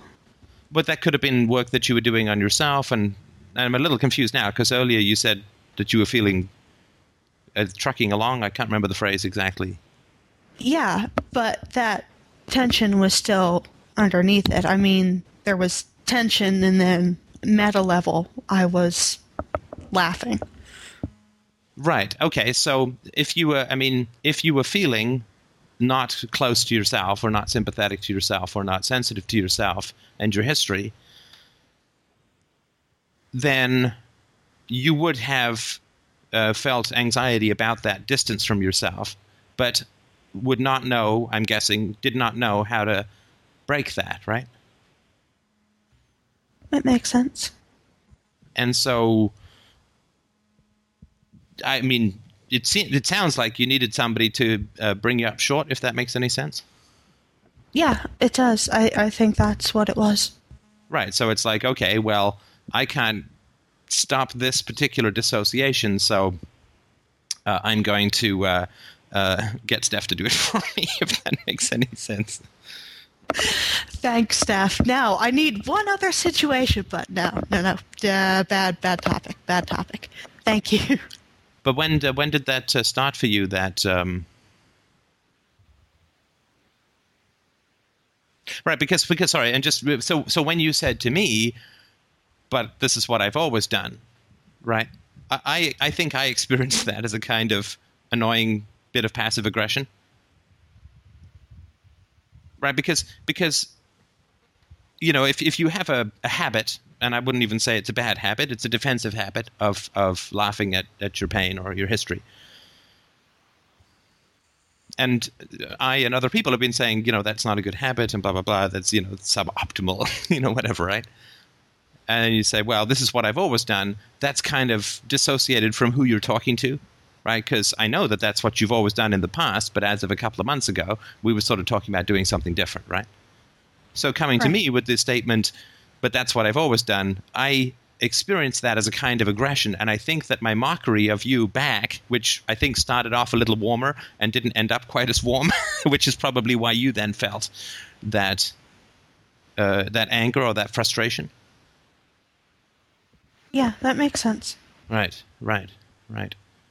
So when did you feel that tension or that distance coming up within you? It was after the last conversation that I had with myself. I told you last night that I was working on some other stuff. So all the boys had a nice little whaling session on a ballistics gel mock-up of Mother was, I think, the daydream that I had. Not the actual Mother in my head, but a ballistics gel mock-up of her. And I felt really odd during that because I was angry and I was laughing at the same time. They were all taking baseball bats to this ballistics gel mock-up of Mother, and I was laughing. And so, a little bit later on, I got an email from my guidance counselor saying, the TA said that you haven't showed up for 2 of your final exams. Are you alive? And I wrote her back an email saying, yes, I'm alive. I just don't want to take the exams. Please give me whatever grade you see fit. And then it was after that. Because yesterday was an interesting day. I was working on why the hell am I in college? Why am I still acting like I'm going to be going back to college? And the response that I got was, well, just don't write your final exams. And so the tension thread sort of carried forward, and it went away a little bit while the boys were beating up on ballistic gel Mother.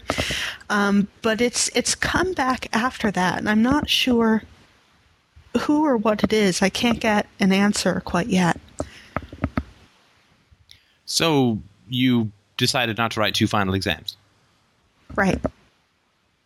And, I mean, forgive me for being so blunt, but doesn't that just bomb you out of university? Yes. Okay. So that's quite a decision, right? Yes. And, so why are you still there?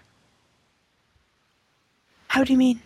I mean, is it? I mean, I apologize because it's too long ago that I was in university. But like, are you? Is it all done? Did you there's nothing else to do? Are you out of university now for the year? Yeah. This week is technically the last week. I have one class. It's actually Lynn's class, the art history professor I keep telling you about. I can write that final exam or not. And after that, after I decide whether to write that exam or not, I mean, that's it. I'm done for the year. And I'll be put on academic suspension. I can still go back in the fall if I feel like I want to. I mean, it's tanked my GPA, and I'm not going to get into any reputable grad school, but I don't want to go to grad school anymore. But the actual decision that was momentous was not let me not write these 2 final exams. I mean, yeah, that's momentous, but the actual momentous decision was, everyone in my head was chorusing, don't write the exam. We've made you not want to study for a reason. We've made your tension go through the roof whenever you think about walking over to write these final exams, go through the roof for a reason. Just don't freaking well do it. And then the last words that I exchanged with the person who was sort of in the vanguard of the do not write these exams contingent was, she asked me, can I trust you? Can I believe in you? And I asked her the same question back. You're just a voice in my head. Can I trust you? Can I believe in you? And she said, I wonder. Well, I'm curious too. Let's walk to the subway and see how I feel. So I got on the subway. I was feeling okay. As, I kept getting closer and closer towards home. And eventually when I passed the if I don't turn around now, I won't get back in time to write the exam mark, I actually felt at peace. It was weird. Okay, so sorry, go ahead. Well, I just want to say, I guess the momentous decision was the one to trust them, which in every other situation they've given me advice and I say, okay, I acknowledge it and you're probably right, but I'm going to go do X anyway because it just seems like the right thing to do. And this is the first occasion where I've not done that. Okay, and I'm just trying to figure out, and I mean, it's a big decision. We can talk about that another time if you like, but I'm trying to figure out if you're listening to the Miko system and engaged with the Miko system and so on, how is it that we end up with you giggling about your past? That's the part that I can't figure out. It's odd because the tension that I started feeling after I got home and decided to watch a movie rather than do anything else, that sort of carried through into today. And I've been thinking, okay, there's something else I'm not doing, some other piece of information I need, something I'm not processing. And then voici la defenses. So I'm not sure if it does follow through or not. And did you talk to anyone about this exam question? I mean, anyone external? Anyone external? Yeah, I started talking with James about it. Right. But started means didn't get far, or? Started means he had something that was slightly more pressing than my exams, and because really? I was what still... could be more pressing than your exams? I'm just trying to figure, because it's huge news to me, to be honest. And I mean, I don't have any opinion about the rightness or wrongness of it, not that my opinion would matter. But this is a bombshell to me, to be perfectly honest with you. Why is it a bombshell to you? Because, I mean, you just blew off 2 exams. Yes, I did. Well, one of the classes I was going to fail anyway. The other class I had an A in before I blew off the exam. So I might still get a D, which would give me credit for the semester anyway. And I guess it's in a weird way, that's kind of what I've been counting on. Been counting? Sorry, I just missed that last bit. Been counting on? Oh, just been counting on, saying, hey, my whole semester of work's not wasted, even though I get an F on the final. I had an A anyway, so that averages out to a D. Hooray. But sorry, I can't figure, are you in school or not in school? I can't figure that out. Like, if you're not writing your final exams and you're not going to go on to grad school and you're pretty much going to be on academic probation, which is going to mean, like, so you'll get a degree if you slog. Like, I don't know if you're in school or not in school. That's what I can't figure out. Right now, I have absolutely no plans to return to school. Well, but you're going to write, you're going to finish this class out, but you're saying, well, my semester isn't finished or isn't wasted because I get a D, but I don't understand what that means if you're not going to finish. And I'm not saying you should that's an finish. Sorry, I'm not saying you should finish or anything like that. I'm just trying to figure this out because I'm trying to mentally reorient myself here because, well, we'll get back to that in a sec. But so, what does it I know matter if you that's- get a D or not?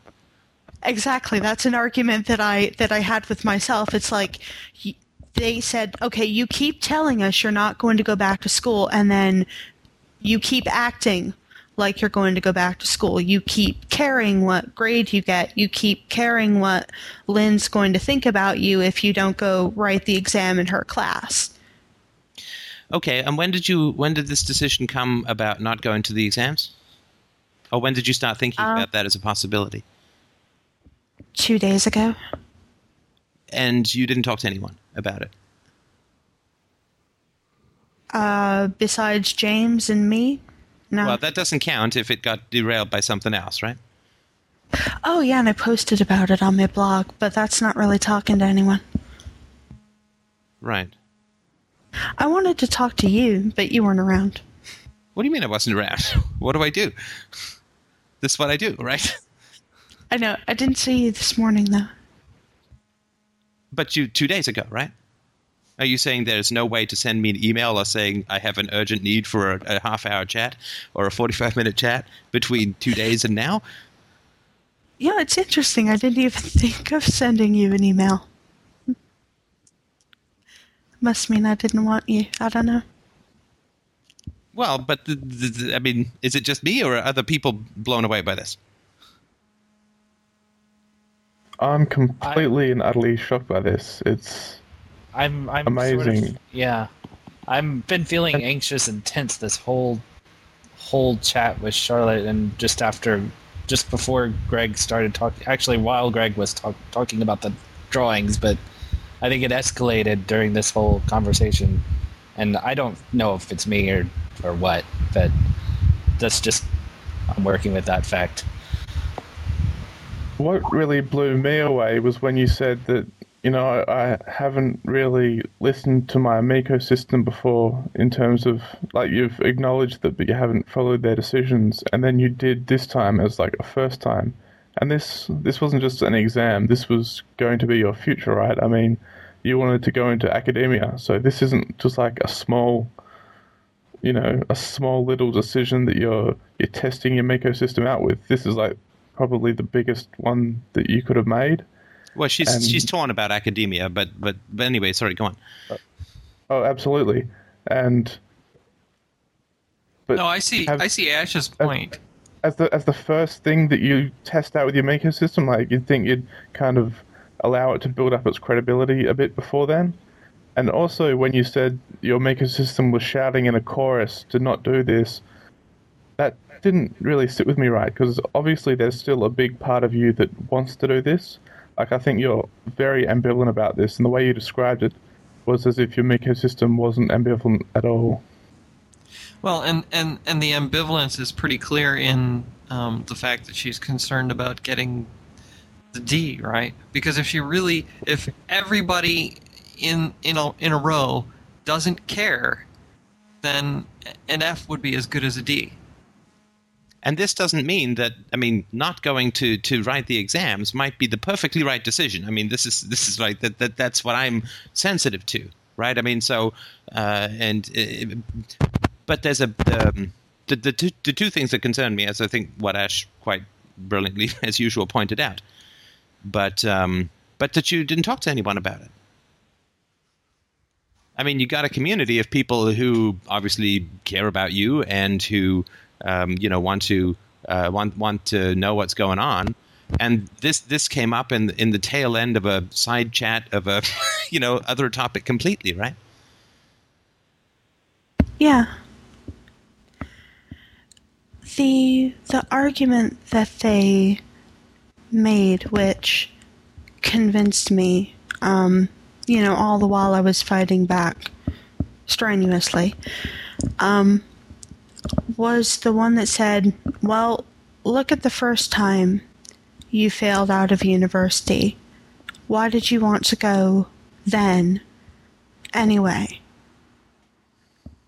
And it was because I was frightened. Okay, why are you in university now? because I'm frightened. Okay. So if you're in university now because you're frightened, what good is the degree? You know? Sure, and look, and this is not. This is to me the content of the decision is not the point. Again, and I don't mean that it's not important. It's obviously hugely important, but did you know that it was a bombshell that you were dropping? Yes. Were you conscious that it was a bombshell that you were dropping? Well, now here with you guys? Yeah. No. Well, I didn't think of it that way consciously now. Does it make it all sense that it might be considered a bombshell that you're dropping? Yes. See, Sorry, there's a guys, certain for kind of dissociation here that's of concern to me, not about the content of the decision, which again could be totally right and blah blah blah, right? But it's the fact that this unanimous Miko system, which is sort of a contradiction in terms, right? It's like all ambivalence pointing to the same thing. Well, it's an oxymoron, right? But yeah, they weren't all unanimous, but yeah, the Miko system is not the Three Musketeers, right? Or if it's all fighting each other, right? But you didn't talk about it with other people, and you brought it up in this conversation as if it were like, and then I picked up some milk from the store. that is something that I did last night as well, yes. What is it? Picking up some milk from the store. I'm sorry, I'm doing it again. Yes, I see what you mean.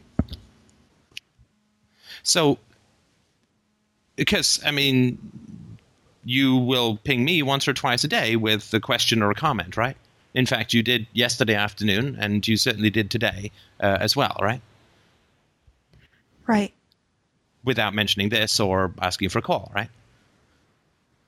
Oh, did we? Yeah, we did talk today earlier. We did. I forgot. Right.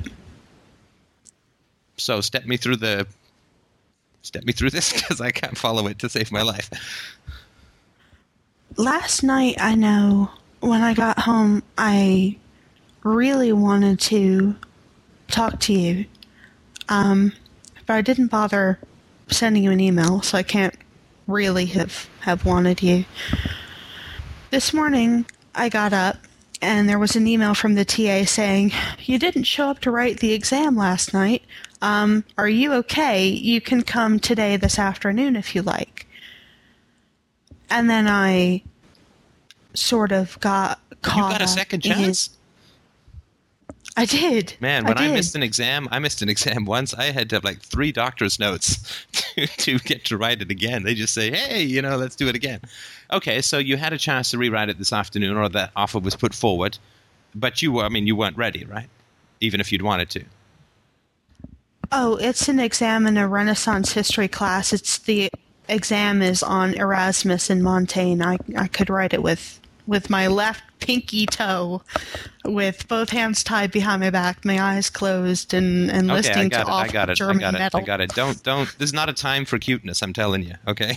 Okay. Right. So you could have rewritten the exam this afternoon. Right.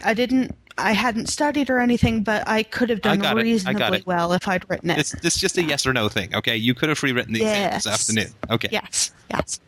And when you got that offer, you obviously didn't rewrite the exam this afternoon, right? No, I didn't. Because the same feeling was occurring for you, like the don't write the exam thing, right? Yeah, I had, another conversation, and this was at 11. Well, it was at 11 o'clock, and I had to leave by 11:45 if I wanted to get there in time to rewrite the exam. And I had a conversation. I asked everybody except for the one person who was not currently at home. And I said, look, I can go write this exam now. And I am James, and we started talking about it. And I just felt this overwhelming feeling like there's other stuff that's more important right now. I don't want to go back to school right now. School, not so much right now. And everyone that I talked to said, look, just don't write the exam. We have better stuff to do. Right. We do understand that the methodology of the decision-making is not the issue for me. Right. Like, what the decision is and how you came to it is not the issue for me. Right. Well, you say right, but I'm not sure that you quite get that, and I know it's not a then totally the intuitive question thing to get, right? Right. Then the question in my mind is, what is the question in your mind? Well, the question in my mind is a couple of fold. Ash, you had something that you wanted to say? Well, yeah, but mine was more about the methodology, so I don't want to sidetrack it here. But if I understand correctly, what you're getting at is the way she kind of dropped it in the conversation, like fairly casually, and it hit me as similar to the laughing thing that she was doing earlier. It was like she was disconnected from her own experience, and because of that, we kind of felt it kind of magnified, if that makes sense. Yeah, I mean, our shock is magnified because Charlotte's not feeling it, right? Right, Yeah. exactly. And the same thing happened when she was laughing, and the way she did it casually here, I think it was the same type of thing at work. Yeah, it was odd because I was expecting on the subway last night to feel anxious as all hell. You know, I was expecting, like, all hell to break loose, you know, all kinds of anxiety and fear and everything else, you know, because if I've been in school because I'm afraid, then not being in school should make me even more afraid, right? And I thought it very odd that I felt a little sort of weird twisting of fear, and that was it. And that's something that I even wrote about. It's like, Yeah, but that's not good. you know, That's not good. I know. It's not I know, good that's because you're dissociated, right? Right. It's something I wrote about. I'm like, okay, you guys said that I have to feel the fear and the anxiety and stuff that's going to come up by not writing these exams or being in school, and I didn't get anything. You know, why is that? And the answer came back, well, you're still expecting this not to have any consequences, which is true. Expecting what? Not doing the exams? Right. So, yeah, my central issue is twofold. One is that, and this is just personal, right? So you will ping me once or twice a day if I'm working away, and if I have time, we'll exchange a few words or whatever, right? Mm-hmm. For the last couple of weeks or month or two, right? And this was more so during the breakup and late or whatever, right? But you'll ping me with questions or comments or, you know, just hide theirs, and it's nice. And if I have time, I'll write a few lines back and so on. So there's been a stream of communication about relative to this decision inconsequential stuff, right? Yeah, except for the question that I asked you last night. That was important to me. But yeah, just generally, yeah. But the other questions weren't time sensitive, right? Right. So do you understand that it's really disorienting for someone to be asking questions or soliciting feedback for a month or two about relatively minor, not minor, but relatively minor non-time sensitive problems or dilemmas, right? Mm-hmm. And then makes a massive decision about a problem which he has brought up repeatedly over the past 6 months without telling anybody.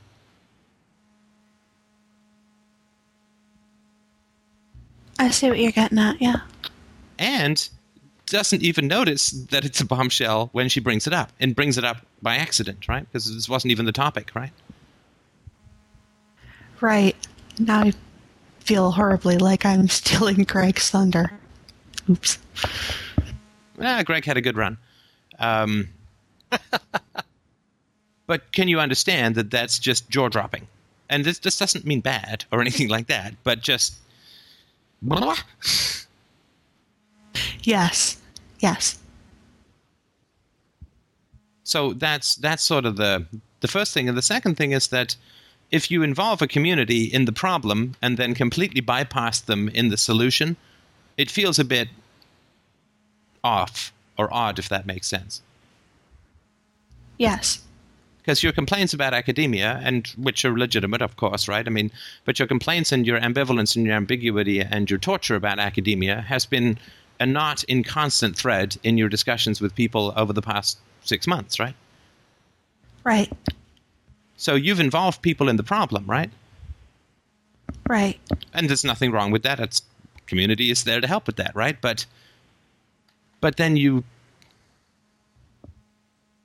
don't involve anybody in the solution, right? Right. That's very self-isolating, right? Yes. And what do you think that's going to do in the future when you try to involve people in your problems? Because you know this answer, right? This is one of the reasons you're doing it.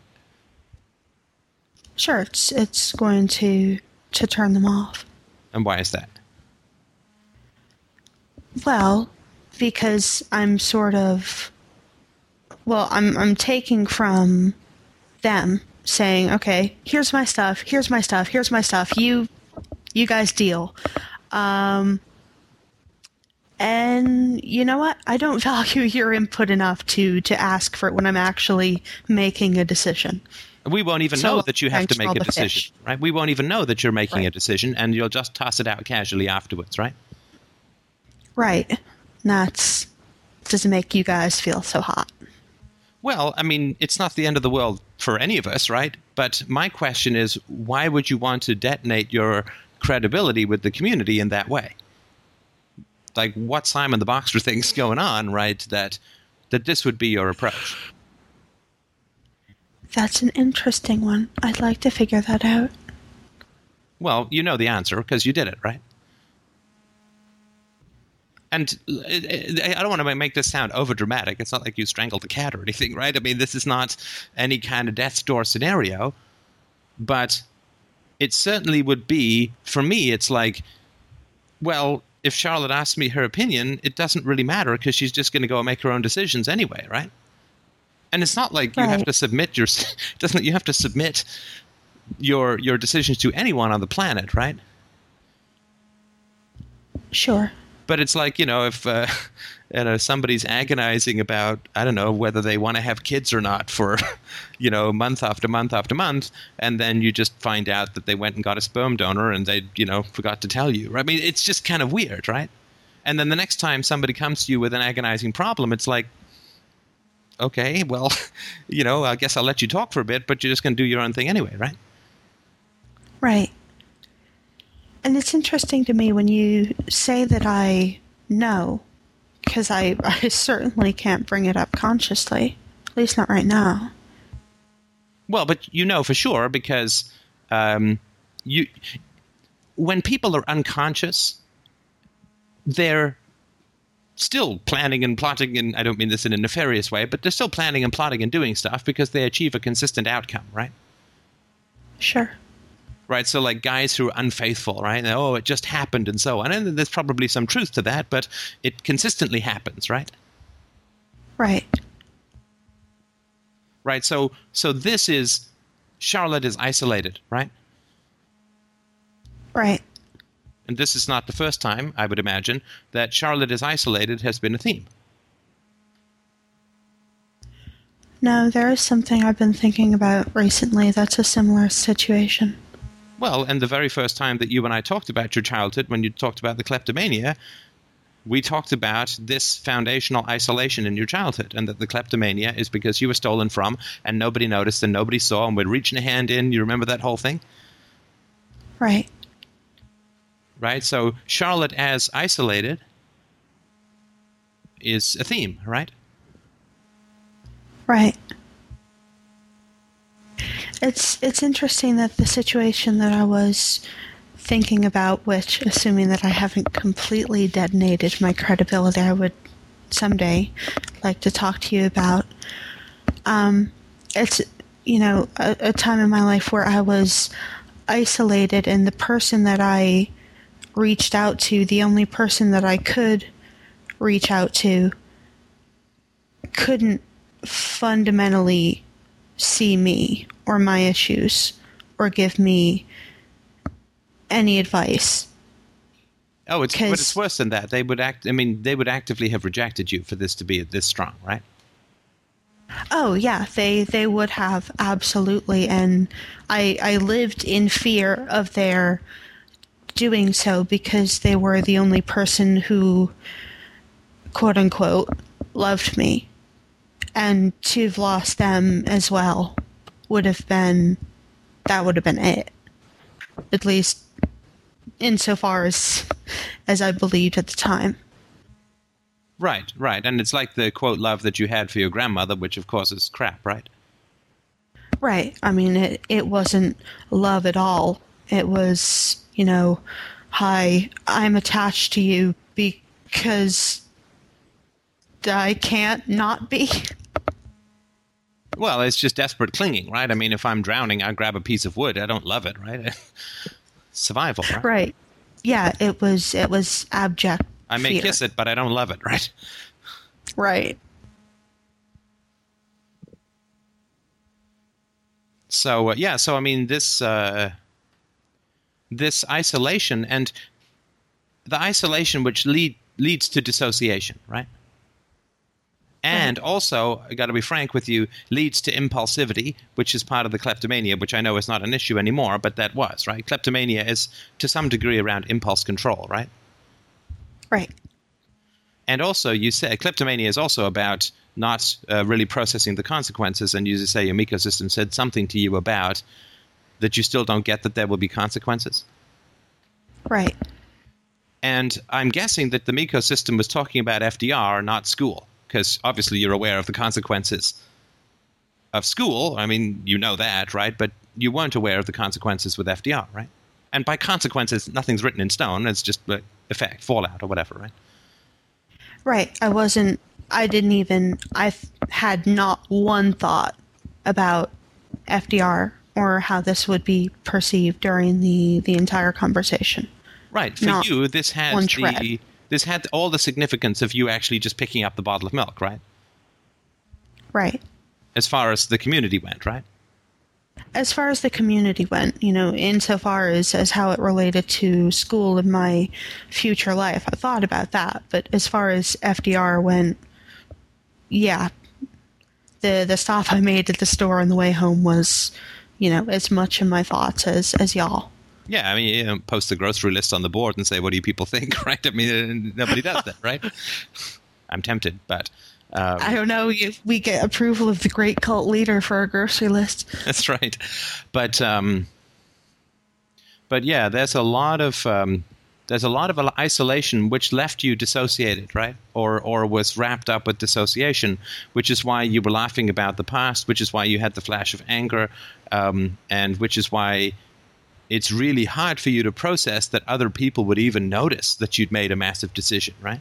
Because you're just you're so used to operating in defensive isolation, right? Right. And, the more that I think about it, the blog post that I made, which was like a voice post, and I think it's the most upbeat voice post I've made in a while. It was like, somebody prove me wrong. Somebody prove me wrong. Somebody notice what I did. Anybody? Yeah, Any comments? For sure. Yeah. For sure. And this isolation and fear you were talking about just then, it was almost as if you were describing the Miko system experience that you were talking about 10 minutes ago, because in that it was like a chorus of everybody telling you what to do, and you ended up kind of giving into that. You didn't negotiate with them or anything. So, I mean, that came across to me as you being very isolated and also afraid, because you weren't on equal footing with them whatsoever. You just kind of gave in to the whim of the chorus of Miko system characters. Yeah, I put up a good fight, but in the end, it was just like, they kept ratcheting up the tension because they said, well, we know you're going to write the exam anyway. But so you're not meant to put up a good fight? That's the point? You're meant to negotiate with them? They're here to help you, not to, not for you to do battle with, if that makes sense? Right, exactly. And the thought was, no, I don't want to do this. Fight. So, right. yeah. And yeah. I think you did that to recreate that isolation and that fear within yourself, because you probably could have negotiated with them and it might have had a different outcome. But yeah, it was just strange how you were describing those other things, and it was exactly the same as your Miko system experience. It's interesting. Yeah, there's a certain amount of ceasing to exist. And this is an overdramatic way of putting it, but I hope it makes some sense, right? There's a certain amount of sort of ceasing to exist insofar as the Miko system overruns, right? You don't show at the exams. You talk to me about stuff that's not relevant compared to this, the importance of this decision. And with the James thing, right? I mean, I hope you understand that was a hugely aggressive thing that you did with James, right? Oh, starting to talk with him? Yeah. Well, because now James is going to find out or hear this or something, and he's going to say, are you kidding me? Charlotte was facing this huge decision, and she didn't talk to me about it because she was saying mine was much more important? He's going to feel like crap. Yeah, he is. No, it's true. I was trying to figure out whether to go to my exams and continue my academic career, but I put all of that aside to deal with your issue. It's like, well, why didn't you tell me? Well, if you'd have told me, we wouldn't have dealt with my issue. We dealt with yours much more important, right? And yours was time sensitive, mine wasn't. Right. Yeah, I started... One of the reasons why I went into his stuff instead is when I started thinking about talking about it with him, I started feeling like, not so much. Right. No, I understand that. I understand that for sure. And that's part of the not existing, right? And then when you were talking about your childhood earlier tonight, to me it was very surprising because we've talked about it so many times before, right? Right.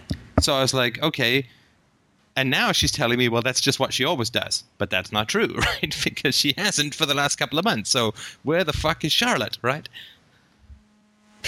I'm not here. Right. But to me, that's part of sort of what I'm trying to suss out from the past couple of days, right? And again, this has no bearing on the quality of the decision to go and do the exams or not. It doesn't matter. I mean, I know it matters, but it doesn't matter in terms of what we're talking about here, right? Because we're not looking at the content, but the process or the form of the decision making, right? Right.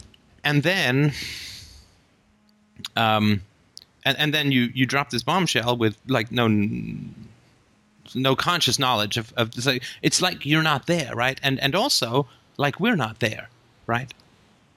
There's nobody in this world, right? Right, because if I'm not aware that this is a big thing, I'm not expecting a reaction. Well, if there's somebody there, if you're there on the other end and give a damn about me or anything, there's gonna be a response. Right. Or if, if Steph has told me 6 million times and everyone else 6 million times that it's not great to laugh at things that are painful, and I'm going to spend 3 minutes telling a giggle fest horror story, then I'm not there either, right? For you. Right. Right. And then when you say, well, that's what I've always done, as if I've never talked to you before, I'm also not there, right? Right. Nor am I. Well, for sure, yeah. I mean, this is defenses, right? This is the false self. There's nobody in the false. False self is an empty suit, right? It's a hide of bright armor. It's nothing. And there's nobody inside, right? And that's, I guess that's the part that I'm concerned about. Right. That's really interesting.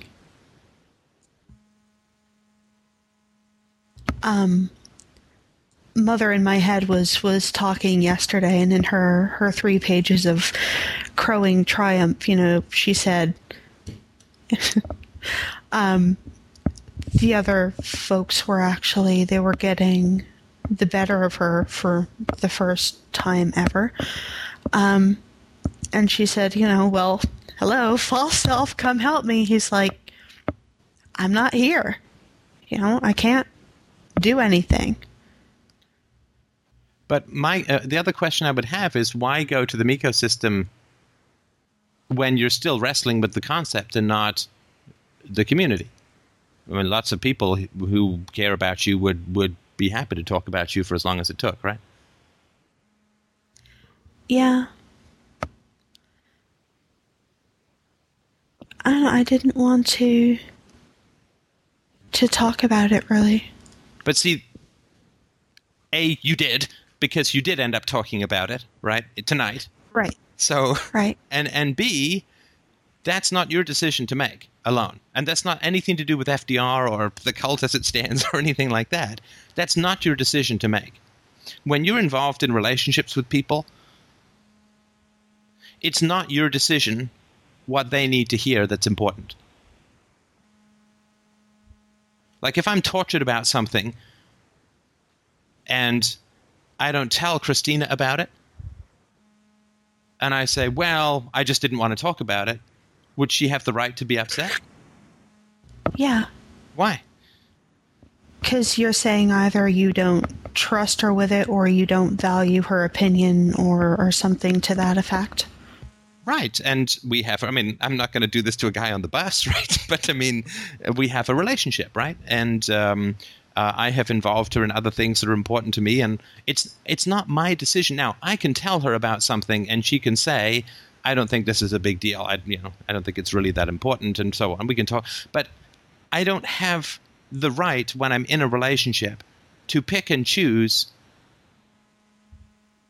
what I'm going to tell the people I'm in a relationship with.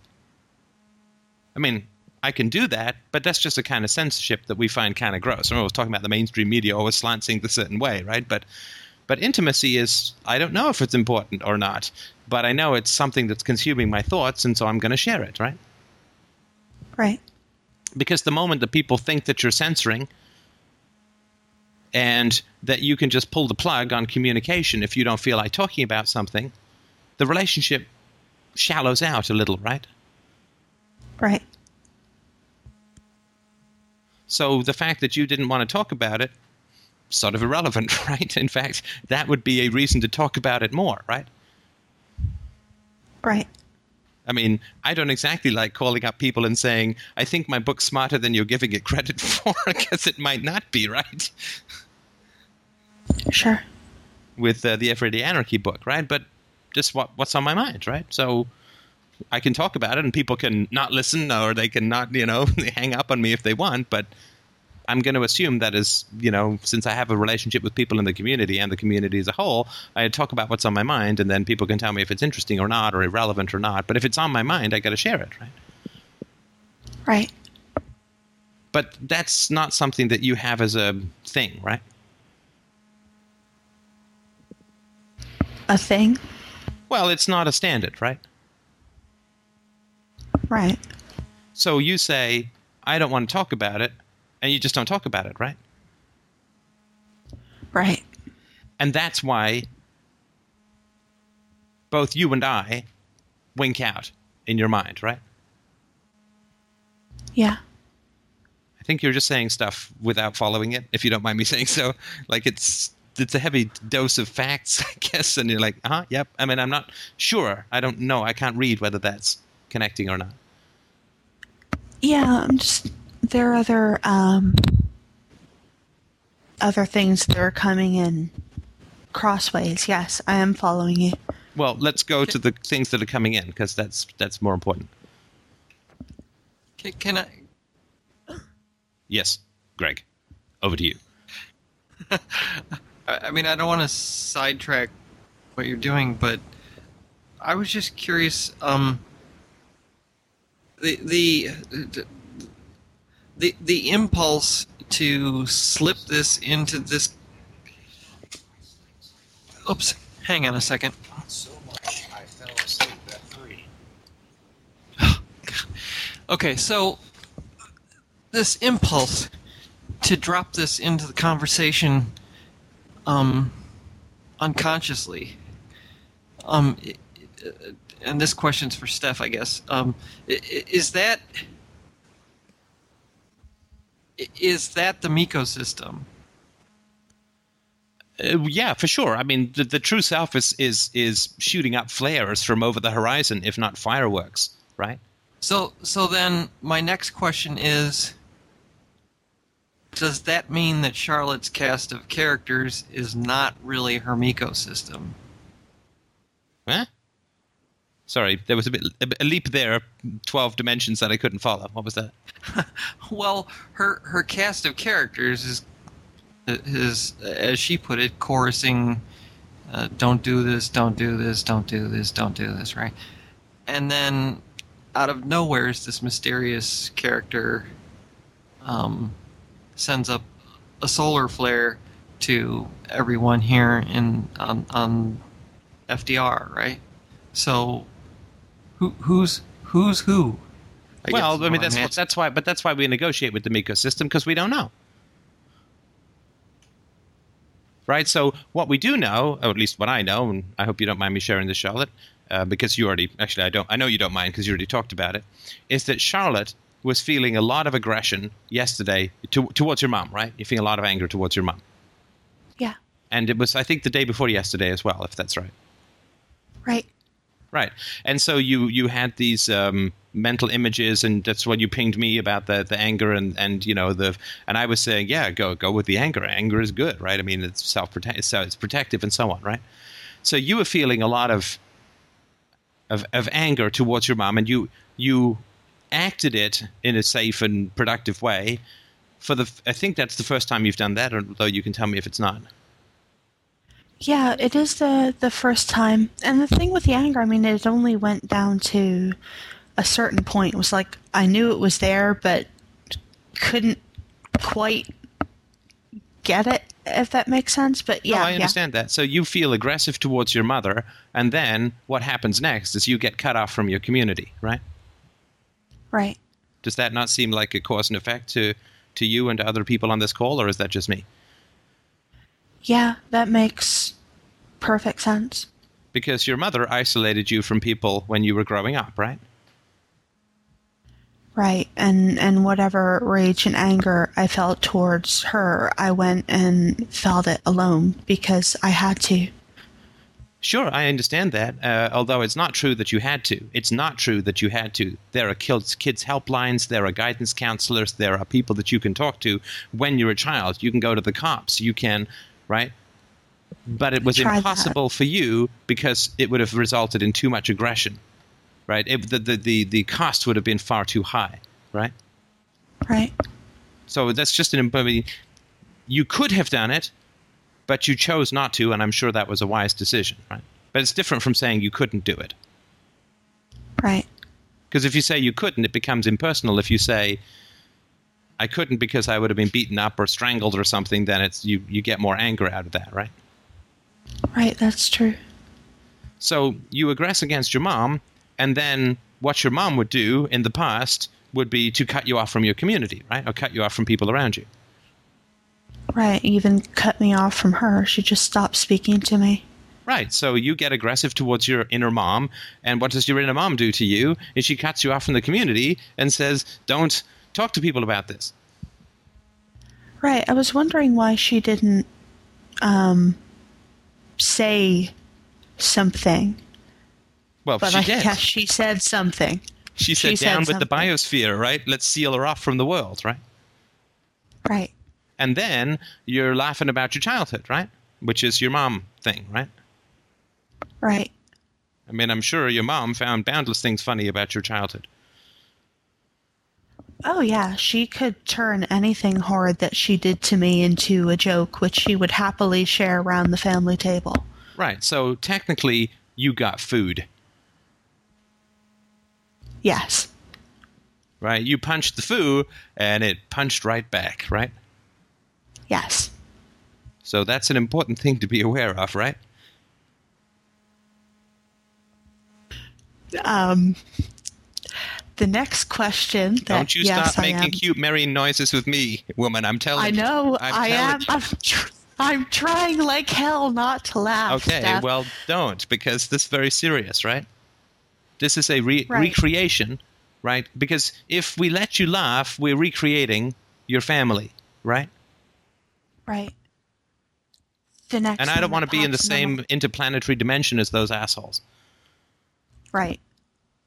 The next thing that pops into my mind is what the hell do I do if I can't get rid of her this way and she, mother in my mind, gets her revenge anyway, then what's there for it?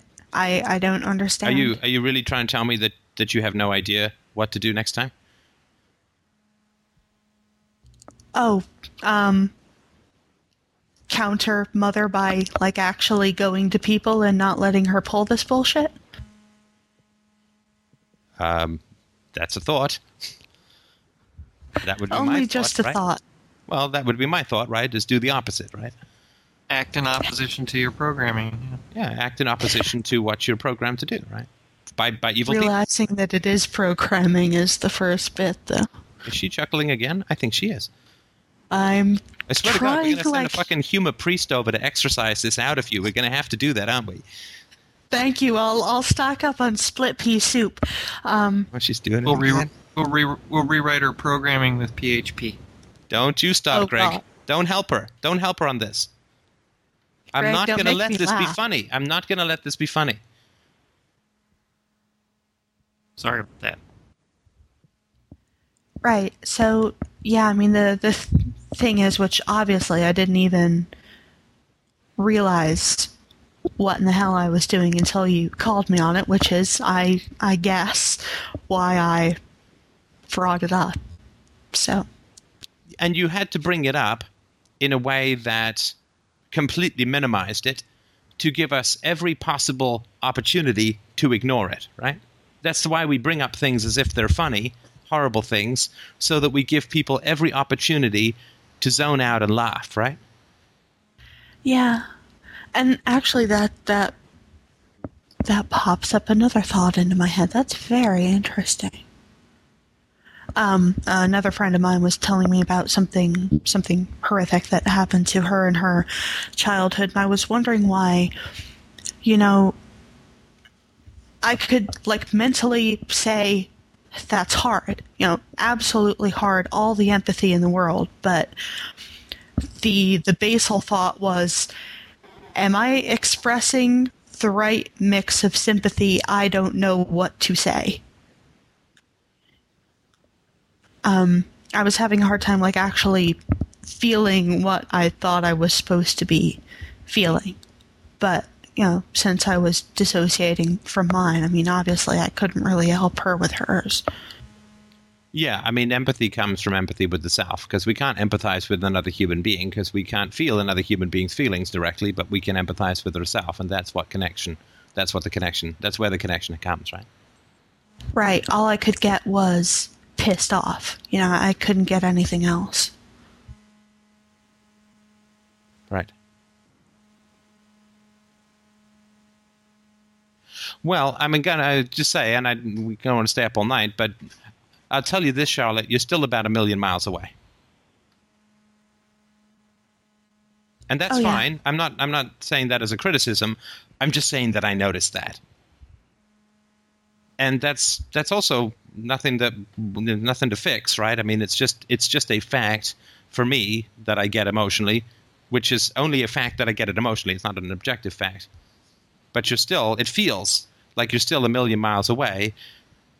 It doesn't feel that you're quite as unconscious anymore, which is good, but I think that you've got it intellectually. But I think for me, it's like, we've I don't know, put a few hand signals on the clouded outside of the biosphere or something, and you've recognized that there may in fact be life out there, but you're still about a million miles away. Yeah, and I'm not quite sure how to get back. And that's fine too, and that probably is not going to be something that is going to occur conversationally. That is going to occur through you talking about this with people.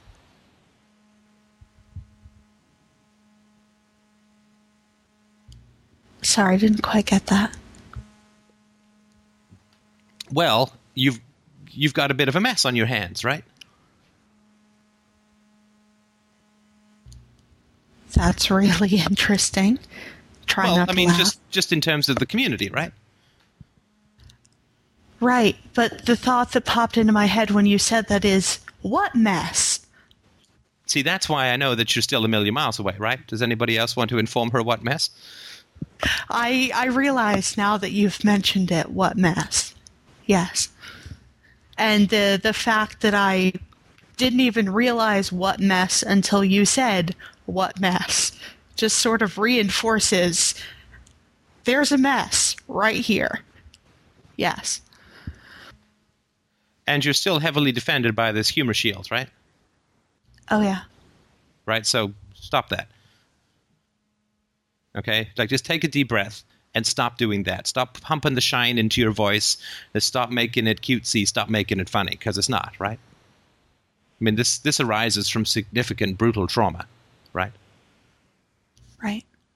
So just stop doing that. I mean, there's a lot of things that are complicated, as I've said a million times. This is not one of them. I just stopped doing that because it's insulting to everybody else, and most insulting to you, right? Because you're like, well, if I pretend that it's funny, will anyone buy that it's funny? If I pretend that it's cute, will people buy that it's cute?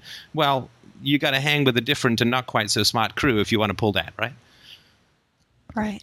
And not quite so caring crew about you if you want to pull that, right? Right. I might as well go back to Mother if I want to keep doing that bullshit. Well, there's, 5.999 billion other people on the planet who will let you get away with it perfectly well to your detriment and theirs, right? Yeah. And you're here because you don't want to do that, right? So if you're here because you don't want to do that, then stop doing it, right? Right. So what's the mess? The mess is like almost, well, I don't want to either overblow it or underblow it, but just a loss of credibility, obviously, and a loss of my saying all this time, hey, I'm being open and honest with you about my problems, and please feel free to do the same with me, open interchange of ideas and stuff here. But yeah, I mean, there was a bit. I feel a little robbed, just to be honest. Like, I just feel a little bit like I would have liked to help you with this. Right.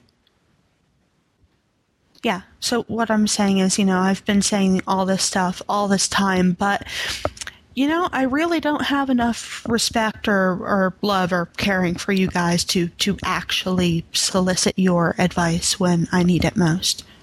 Well, but that's the reality is it's the care and respect for yourself, right? To say, I am worthy of other people spending time on my problems. Right. Yes. And there's James, right? Right. You got to talk to James. That would be my suggestion. You do whatever you want, right? But my suggestion would be to talk to James, and because he's going to feel bad, right? Yeah, that's the first thing that I'm going to do when I see him tomorrow. And now you have the challenge of, if you don't tell people, and I don't know how, I don't even have a theory as to how, right? But let's just say you post on the board and you say, so I pretty much hit the eject button on academia, right? Right. Or however you're going to put it in, whatever ways you're going to put it. It doesn't have to be in the general board, and wherever you want to do it or however you want to do it. But you don't want to pretend that nothing happened, right? Right. So you kind of have to tell people about this decision, right? Yes. And then you have to explain why you didn't talk to anybody about this decision and didn't bring it up except in, by quote, accident, if that makes sense. Right. Right? Because if you just say, oh, by the way, a couple of days ago I decided to just not take my final exams and blah, blah, blah, and I'm in this ambiguous situation where I say I want out, but I still want a D or whatever, right? And you're going to have to circle back and try and find a way to get people to understand what happened, in my opinion, if the honesty thing is what you want to stick with. Right. And that's not easy. No, not at all. And my thought was, well, I'll start now. But no, I won't, because if I do it now, it's just going to be more of the same stuff. And if there's one joke in it, then the entire thing's blown. It's like, hi, I apologize for making jokes. Well, if there's one joke in it, then certainly myself and everybody else on this call will just put our head slowly on our desk, right? Right. You're apologizing for this stuff and you're still doing it. Right. In which case it's like, okay, well, there are some defenses that I bow before, right? I mean, there are some defenses which you just go, Ola salam, you rule the world. Go ahead, right? Right. Right. And I know that this may sound like a punishment, and obviously it's completely not. I mean, you can do it or not do it or whatever, right? But it's a way of not doing it again. I mean, that's what the honesty is for, right? Yeah, and the interesting thing is it doesn't feel like a punishment. And, where before a while ago, klaxons of the 60th dimension would have been going off saying, he's attacking you, run, flee. It is a cult, right? Right, absolutely. Yeah, I didn't get that either tonight at any point. No, and certainly, I mean, I totally understand how people get wildly defensive about this stuff, and you say, oh, so now I have to do some sort of public groveling in order to regain favor of the inner council or something. Like, I understand all of that, and that is obviously a defense which you don't have, which is good. But it's got nothing to do with that. It's got nothing to do with the community insofar as, we're all striving for, which doesn't mean consistently achieving, but we're all striving for honesty and openness and vulnerability and all that kind of good stuff.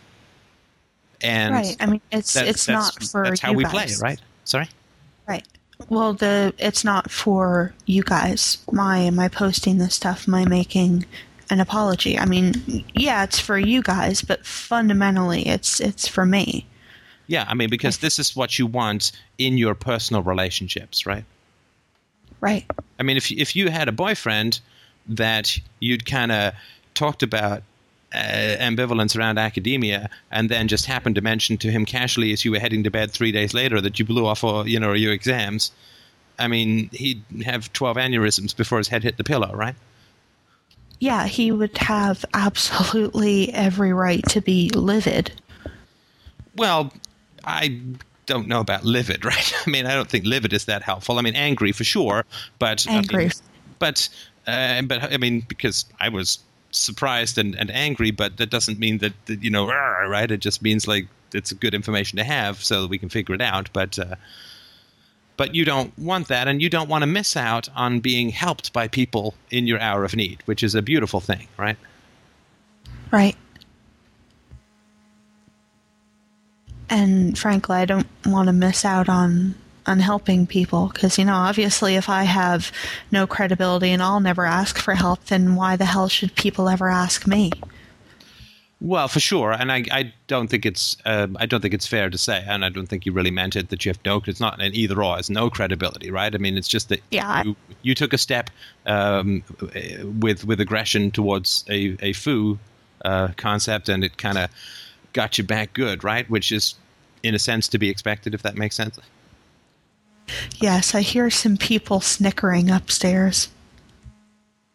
Yeah, I mean, you tried to take on quite a lot there, right? And it is It is a hard thing to stay. You can't do this stuff alone. You can't. It doesn't matter whether it's FDR or anybody else. It doesn't. That's why I say to people, go to therapy. You can't solve these problems alone because these problems are all created by solitude, and you can't solve problems created by solitude with solitude. You just can't, right? Oh, that's what he meant. That's hilarious. Who? Oh, just before I started having this conversation, I have a copy of you in my head, Steph. So Steph in my head said, in all this we need an ally. Right. Of course, yeah, of course. Thank you, Steph in my head. Excellent. Well, it sounds like I'm done because you just keep the call going without me. Is there anything else that people wanted to add? It's late here, so I'm going to stop unless there's something else that people were burning to get